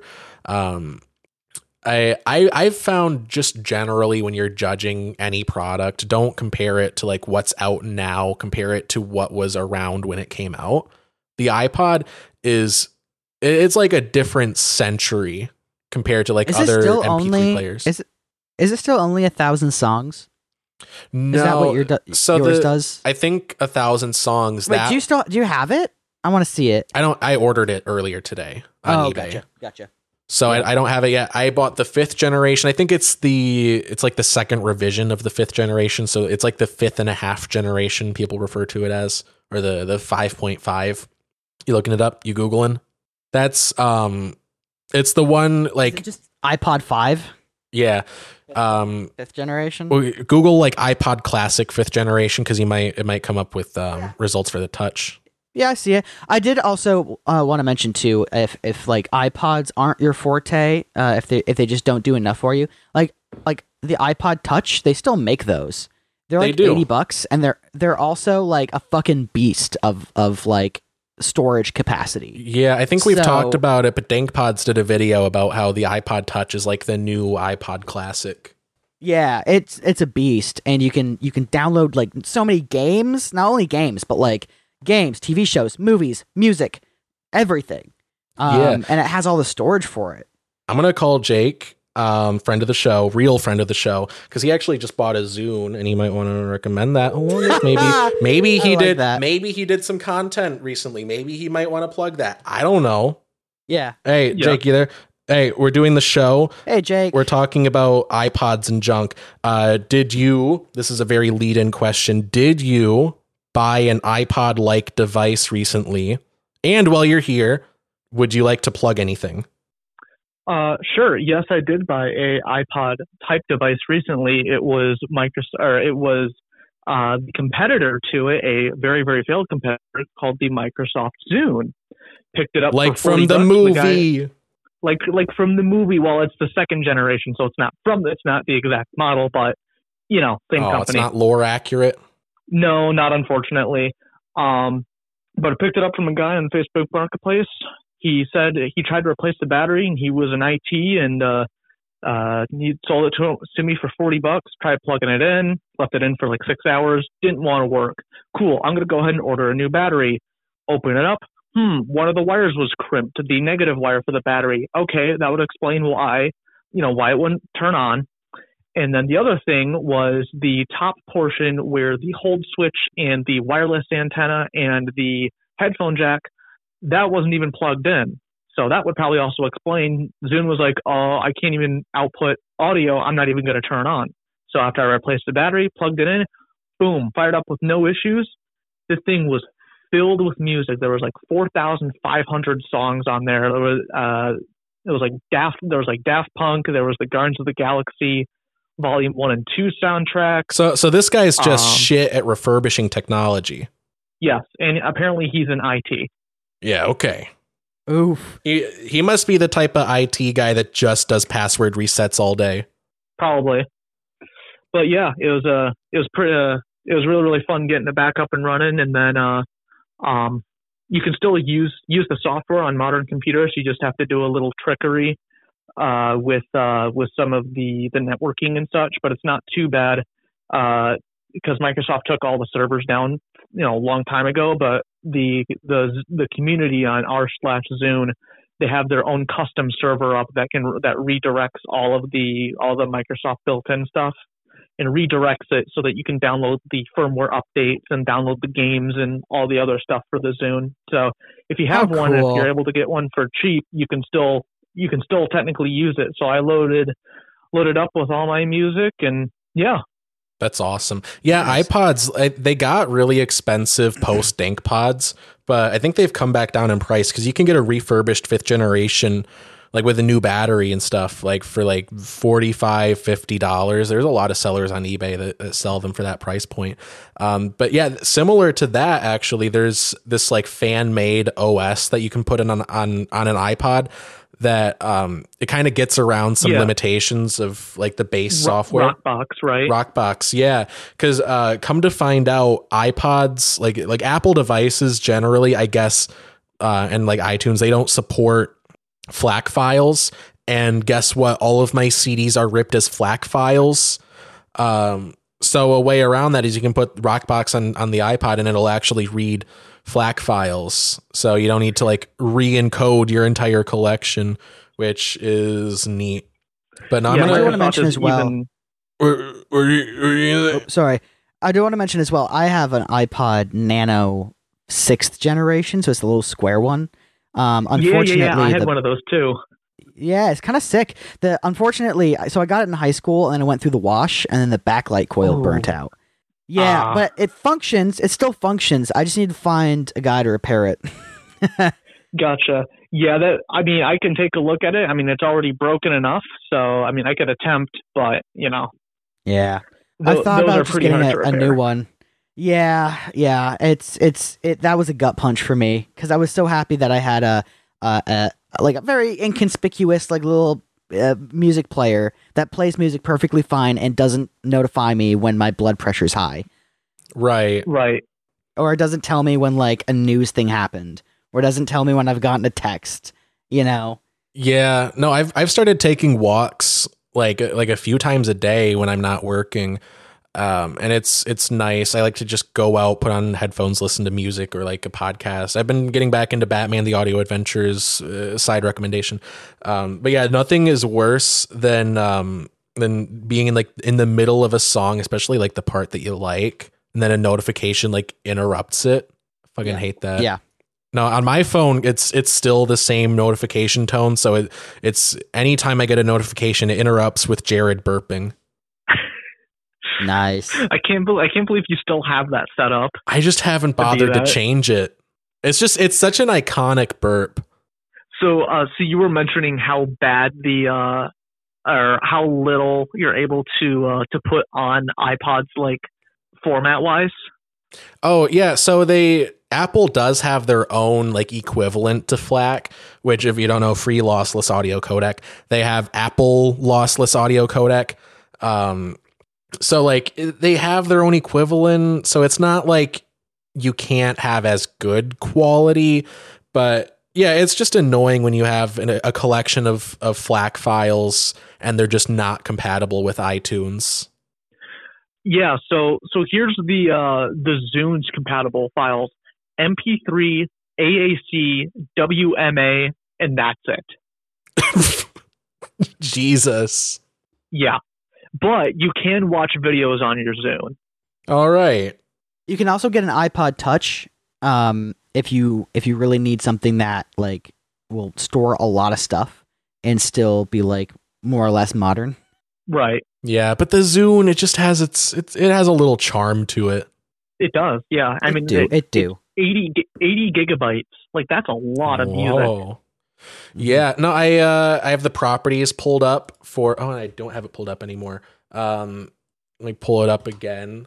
My entire music library, all of my CD rips, my library from back in when Google Play still existed, my Apple library, it all totals.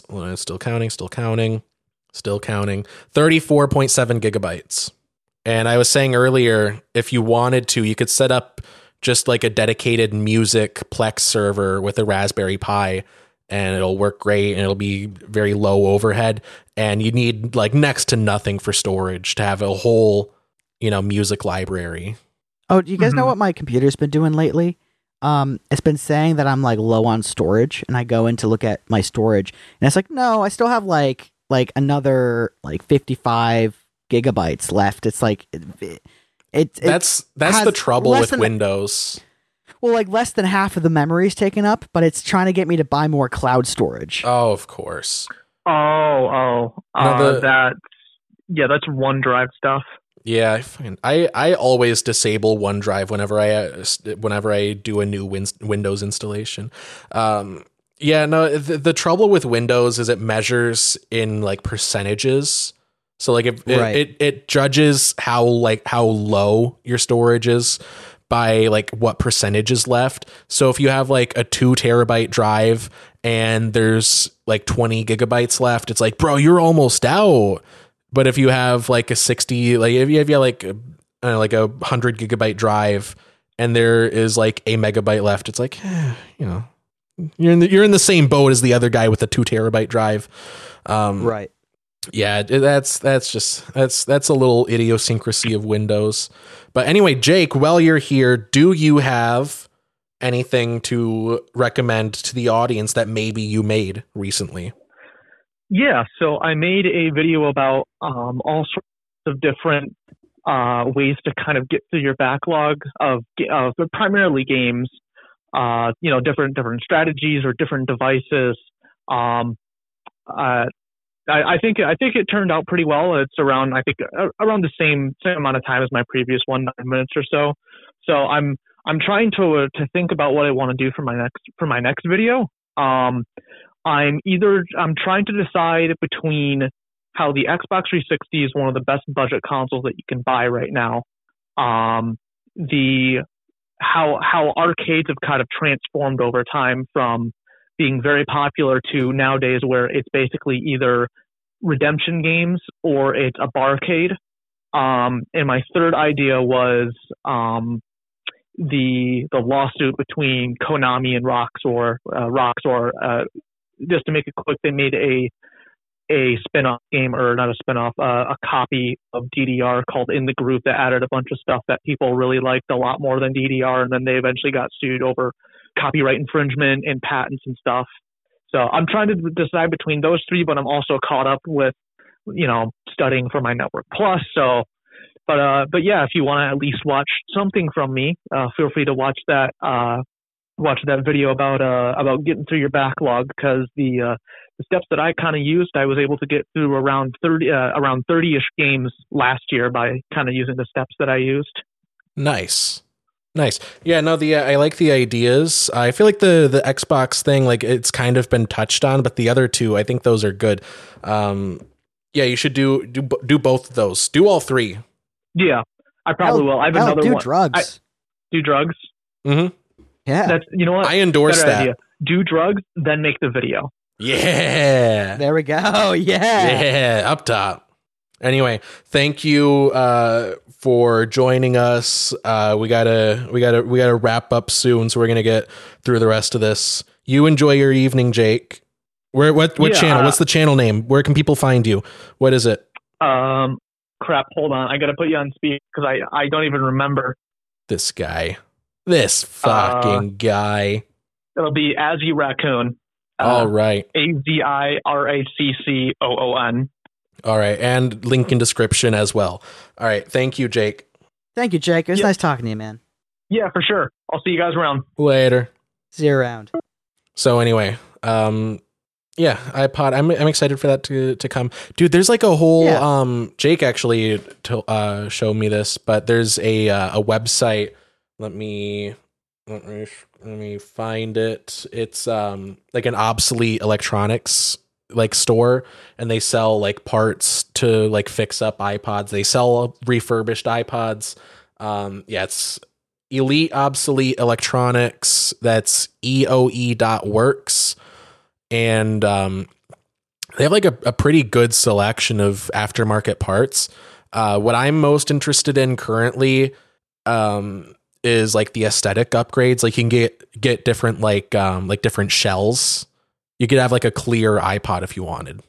Like I'm a big fan of that. You know, like how they had like the clear, like the translucent line of like Game Boys.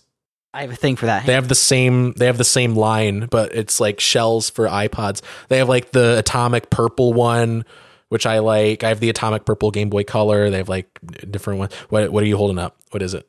Oh, that's cool. clear Switch controller. It's my Switch controller. My sister got it for me for Christmas. Nice.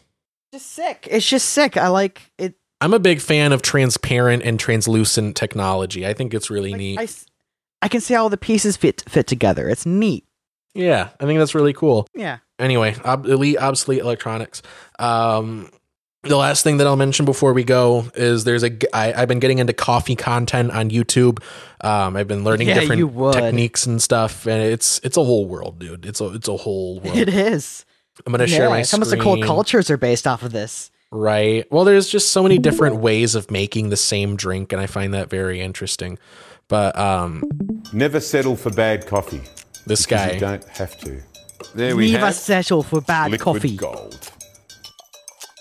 He just has this kind of like, I don't know. He has a similar vibe to like Tamara Morrison, Tamura. However you pronounce it. Tamara Morrison. Yeah, he kind of has like a similar vibe where he kind of talks funny. He's an old guy, but he's a little goofy. You know, is it weird that like, so I see he's a more rotund individual, but it's weird how I attribute that to him clearly knowing what tastes good. Right. Exactly. Yeah. No, there's an old adage: never trust a skinny chef. Yeah. But unless they have a really high metabolism. Still throw him away, throw him out, throw his ass out, put him on the curb. Anyway, there's this video from ABC Australia, best ways to make great coffee at home. And then there's another one. I don't know if this guy has been in other videos. I would love to find them if he has. Then there's another one, Home Espresso Masterclass, all you need to know about coffee at home. I just love this guy's like vibe and personality. There's like a couple like really like moments that I found kind of funny. I don't have them timestamped, so I won't play them, but yeah, very entertaining personality, but also informative. And I like the genre of coffee influencer that's just kind of like, yeah, whatever you like that tastes good is good, but here's how I do it. Right. And this is how they would do it in a shop. This is the traditional technique to do this. And if you like it, do it. Babish. It's like binging with Babish, but with coffee. Yeah. What is that? Binging with Babish. Yeah. What is that? Oh, you don't know who he is? Oh, he's a fucking YouTube cook. Oh, okay. Just, yeah. And he's very much like, he makes like meals from like different film franchises. Oh, that's cool. And so that's like his main thing, but he's also very much like, hey, this is how I've made this taste better, but I know people have different tastes, so do what you like. Right. Yeah, that's a good outlook on it. I don't like, and I don't think I've really run into this too much, just because I'm not very deep into coffee culture, but yeah, it seems like it's very easy for people to get really gatekeepery. Like, no, that's not the proper way of doing this or whatever. Yeah. And we're just making yummy drinks for each other. That's what's going on here. I did want to ask you something about espresso though, because like sometimes I have really good espresso and sometimes I have like really sour espresso. Have you ever experienced that? Yeah, no, coffee can be very like acidic if you don't if you don't make it the right way. It has to do with like the quality of the grind. That plays into it a lot. Like if you get an inconsistent grind, it can lead to like bitterness or like too much acidity. So like you could have too fine of a grind or too coarse of a grind, or an inconsistent grind where it's like a mix of the two just because you have like a cheap machine. I think James Hoffman is if I'm thinking of the right guy. James Hoffman, he's another like coffee influencer. He's very much of a similar mindset. Like, yeah, it's a yummy drink that we all make. Here's how I do it. It'll taste good if you do this. Do what you will. It's art. Me drinking this Mountain Dew Kickstart. Right. But yeah, he is very like informative of like, you know, do what tastes good for you. But if you do try to grind your own beans and you have like one of these cheaper machines, just so you know, you probably won't like it as much. And you know what really grinds my beans? Yeah. But yeah, it is very coffee. It's pretty easy to mess up coffee, but it's at the same time, it's not that hard to do it right if you just know, a few techniques. I've been getting into pour over, which it's basically like a half step above using like a drip brewer, like a traditional coffee maker. But what I like and what is, in my opinion, the biggest downside of using a drip brewer is the hot plate. Like, how a coffee machine will have like a hot plate the pot sits on. Yeah, just to keep the actual coffee just to keep it warm. But it ends up, especially if you have it sitting for a long time, it ends up like cooking it more and kind of burning it, and it can be a bit more bitter and you lose a lot of flavor. What I like about pour over is that there's no hot plate. So like, you're using hot water, so it's going to be hot. It's going to be warm. So you don't need to worry about using a hot plate or anything. But yeah, it lets the coffee like be more flavorful on its own. It lets it just kind of like, it gets everything else out of the way and lets the coffee do what it's going to do. I heard AeroPresses have a good reputation for that too. Yeah, I don't really know anything about that. Next thing that I want to learn how to use is a French press. Yeah. I know AeroPresses especially have good reviews for making consistently good coffee. Especially for such a simple setup, as long as you have like good ingredients. Mm-hmm. So, yeah. Yeah, and I've been making espresso for a while, and it's you definitely want to have like good you want to start with good coffee, and espresso it's kind of an easy one to mess up if you don't really know what you're doing. Like a lot of it has to do with like how well you tamp the grounds. Like it has to be kind of uniform in like how like compacted it is, and you got to like make sure the water flows through it evenly. So like it's easy to not do right. But yeah, I don't know. I just find it all very interesting, and I like that at the end of your effort you get a tasty little beverage. Like on its own, it's interesting to learn about. But yeah, I like that there's a little reward at the end. I think that's fun. Yeah, for sure. But yeah, the pour over supplies that I got, it's like $4 for like a little, like, it's basically a funnel with a little hole at the bottom, and you put like the cone filter in, and you put the grounds in, you pour over, hence the name pour over. But what I do for my coffee, I like to so what I do is I find some charcoal, I grind that up, right, and I find some water, and I put the charcoal in the water, I mix that, and I find a caffeine pill, and I grind that up, and then I toss that in and I mix it, and there you go. It's just like the French. All right. Tom Scott actually did a video a little while ago with James Hoffman.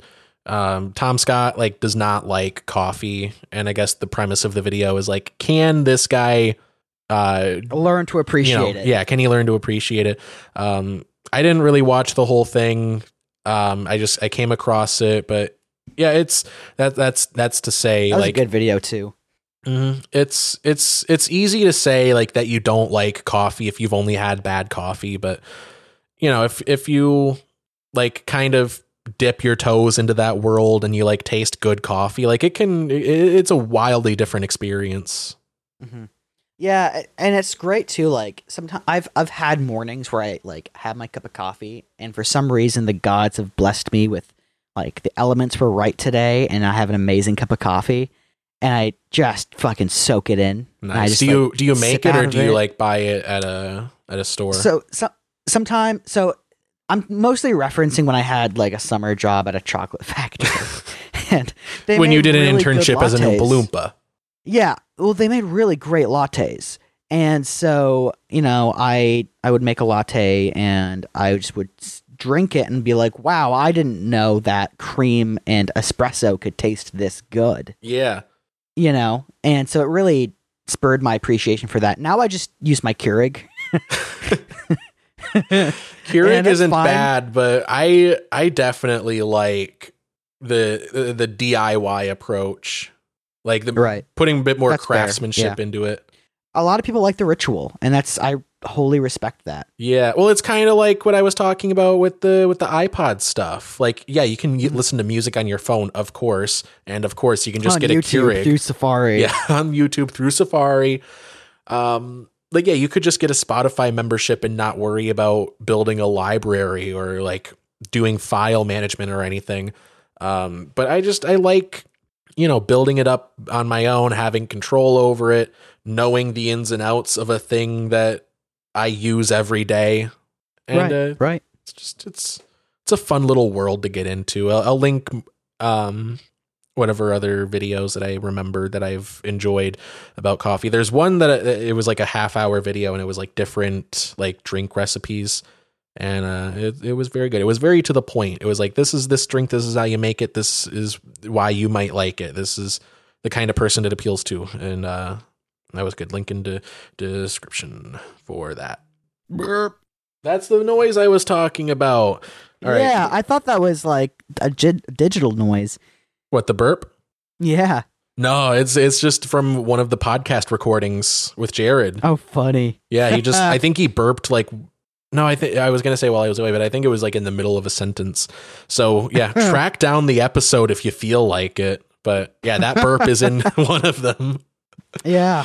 Anyway, I do have to go. That burp was to tell me that Haley's plane landed. So wow, that has been the show. Thank you, everyone, for listening to another episode of Bold of You to Say. Remember to listen to the Star Wars Holiday Special next week.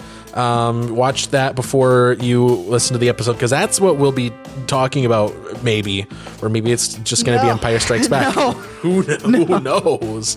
But no, you should watch the Star Wars Holiday Special before next week's episode, regardless of if we talk about it or not. I'm subjecting people to a horrible experience is what I'm doing. Follow me on social media. Don't follow Gavin anywhere. Don't follow me. Follow me for pictures of cardboard, my cat. Follow me for posts about shows that I am in or going to.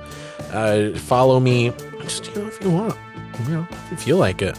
Maybe follow Alex to Revolution. Yeah, do it, pussy. I like how you're trying to inspire people to follow you, and you just throw in, you have like a nice pause, and you could have left it there, and you decided to call everyone a pussy. No, that's if they don't follow me. I'm saying don't be a pussy. Anyway, subscribe so you don't miss the next episode. Share the show with a friend. Tweet our episodes. Tweet our clips. Clips channel may or may not come back from the dead. It depends on how much free time I am willing to devote to it. Anyway, let's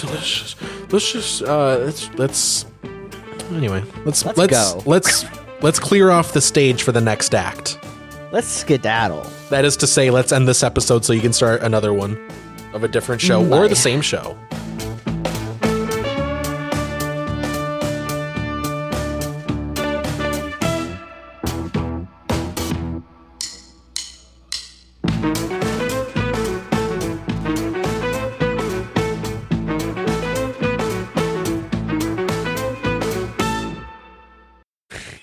Don't stop your recording.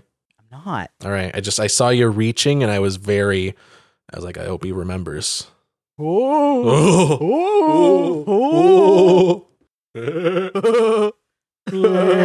getting there. No, you got to slow it down. Like every ha needs to sound like it required effort. I can't because you're doing too much Peter Griffin. You're doing the no. You're doing like the machine gun laugh. Oh, dude, I can do a Dr. Doofenshmirtz impression. Oh yeah, Perry the Platypus. Dan Povenmire right into the show. Was that a good impression? Yeah. Friend of the show, Dan Povenmire. Friend of everyone on TikTok, Dan Povenmire. Also the most wholesome guy I think I've ever seen on the internet. Dude.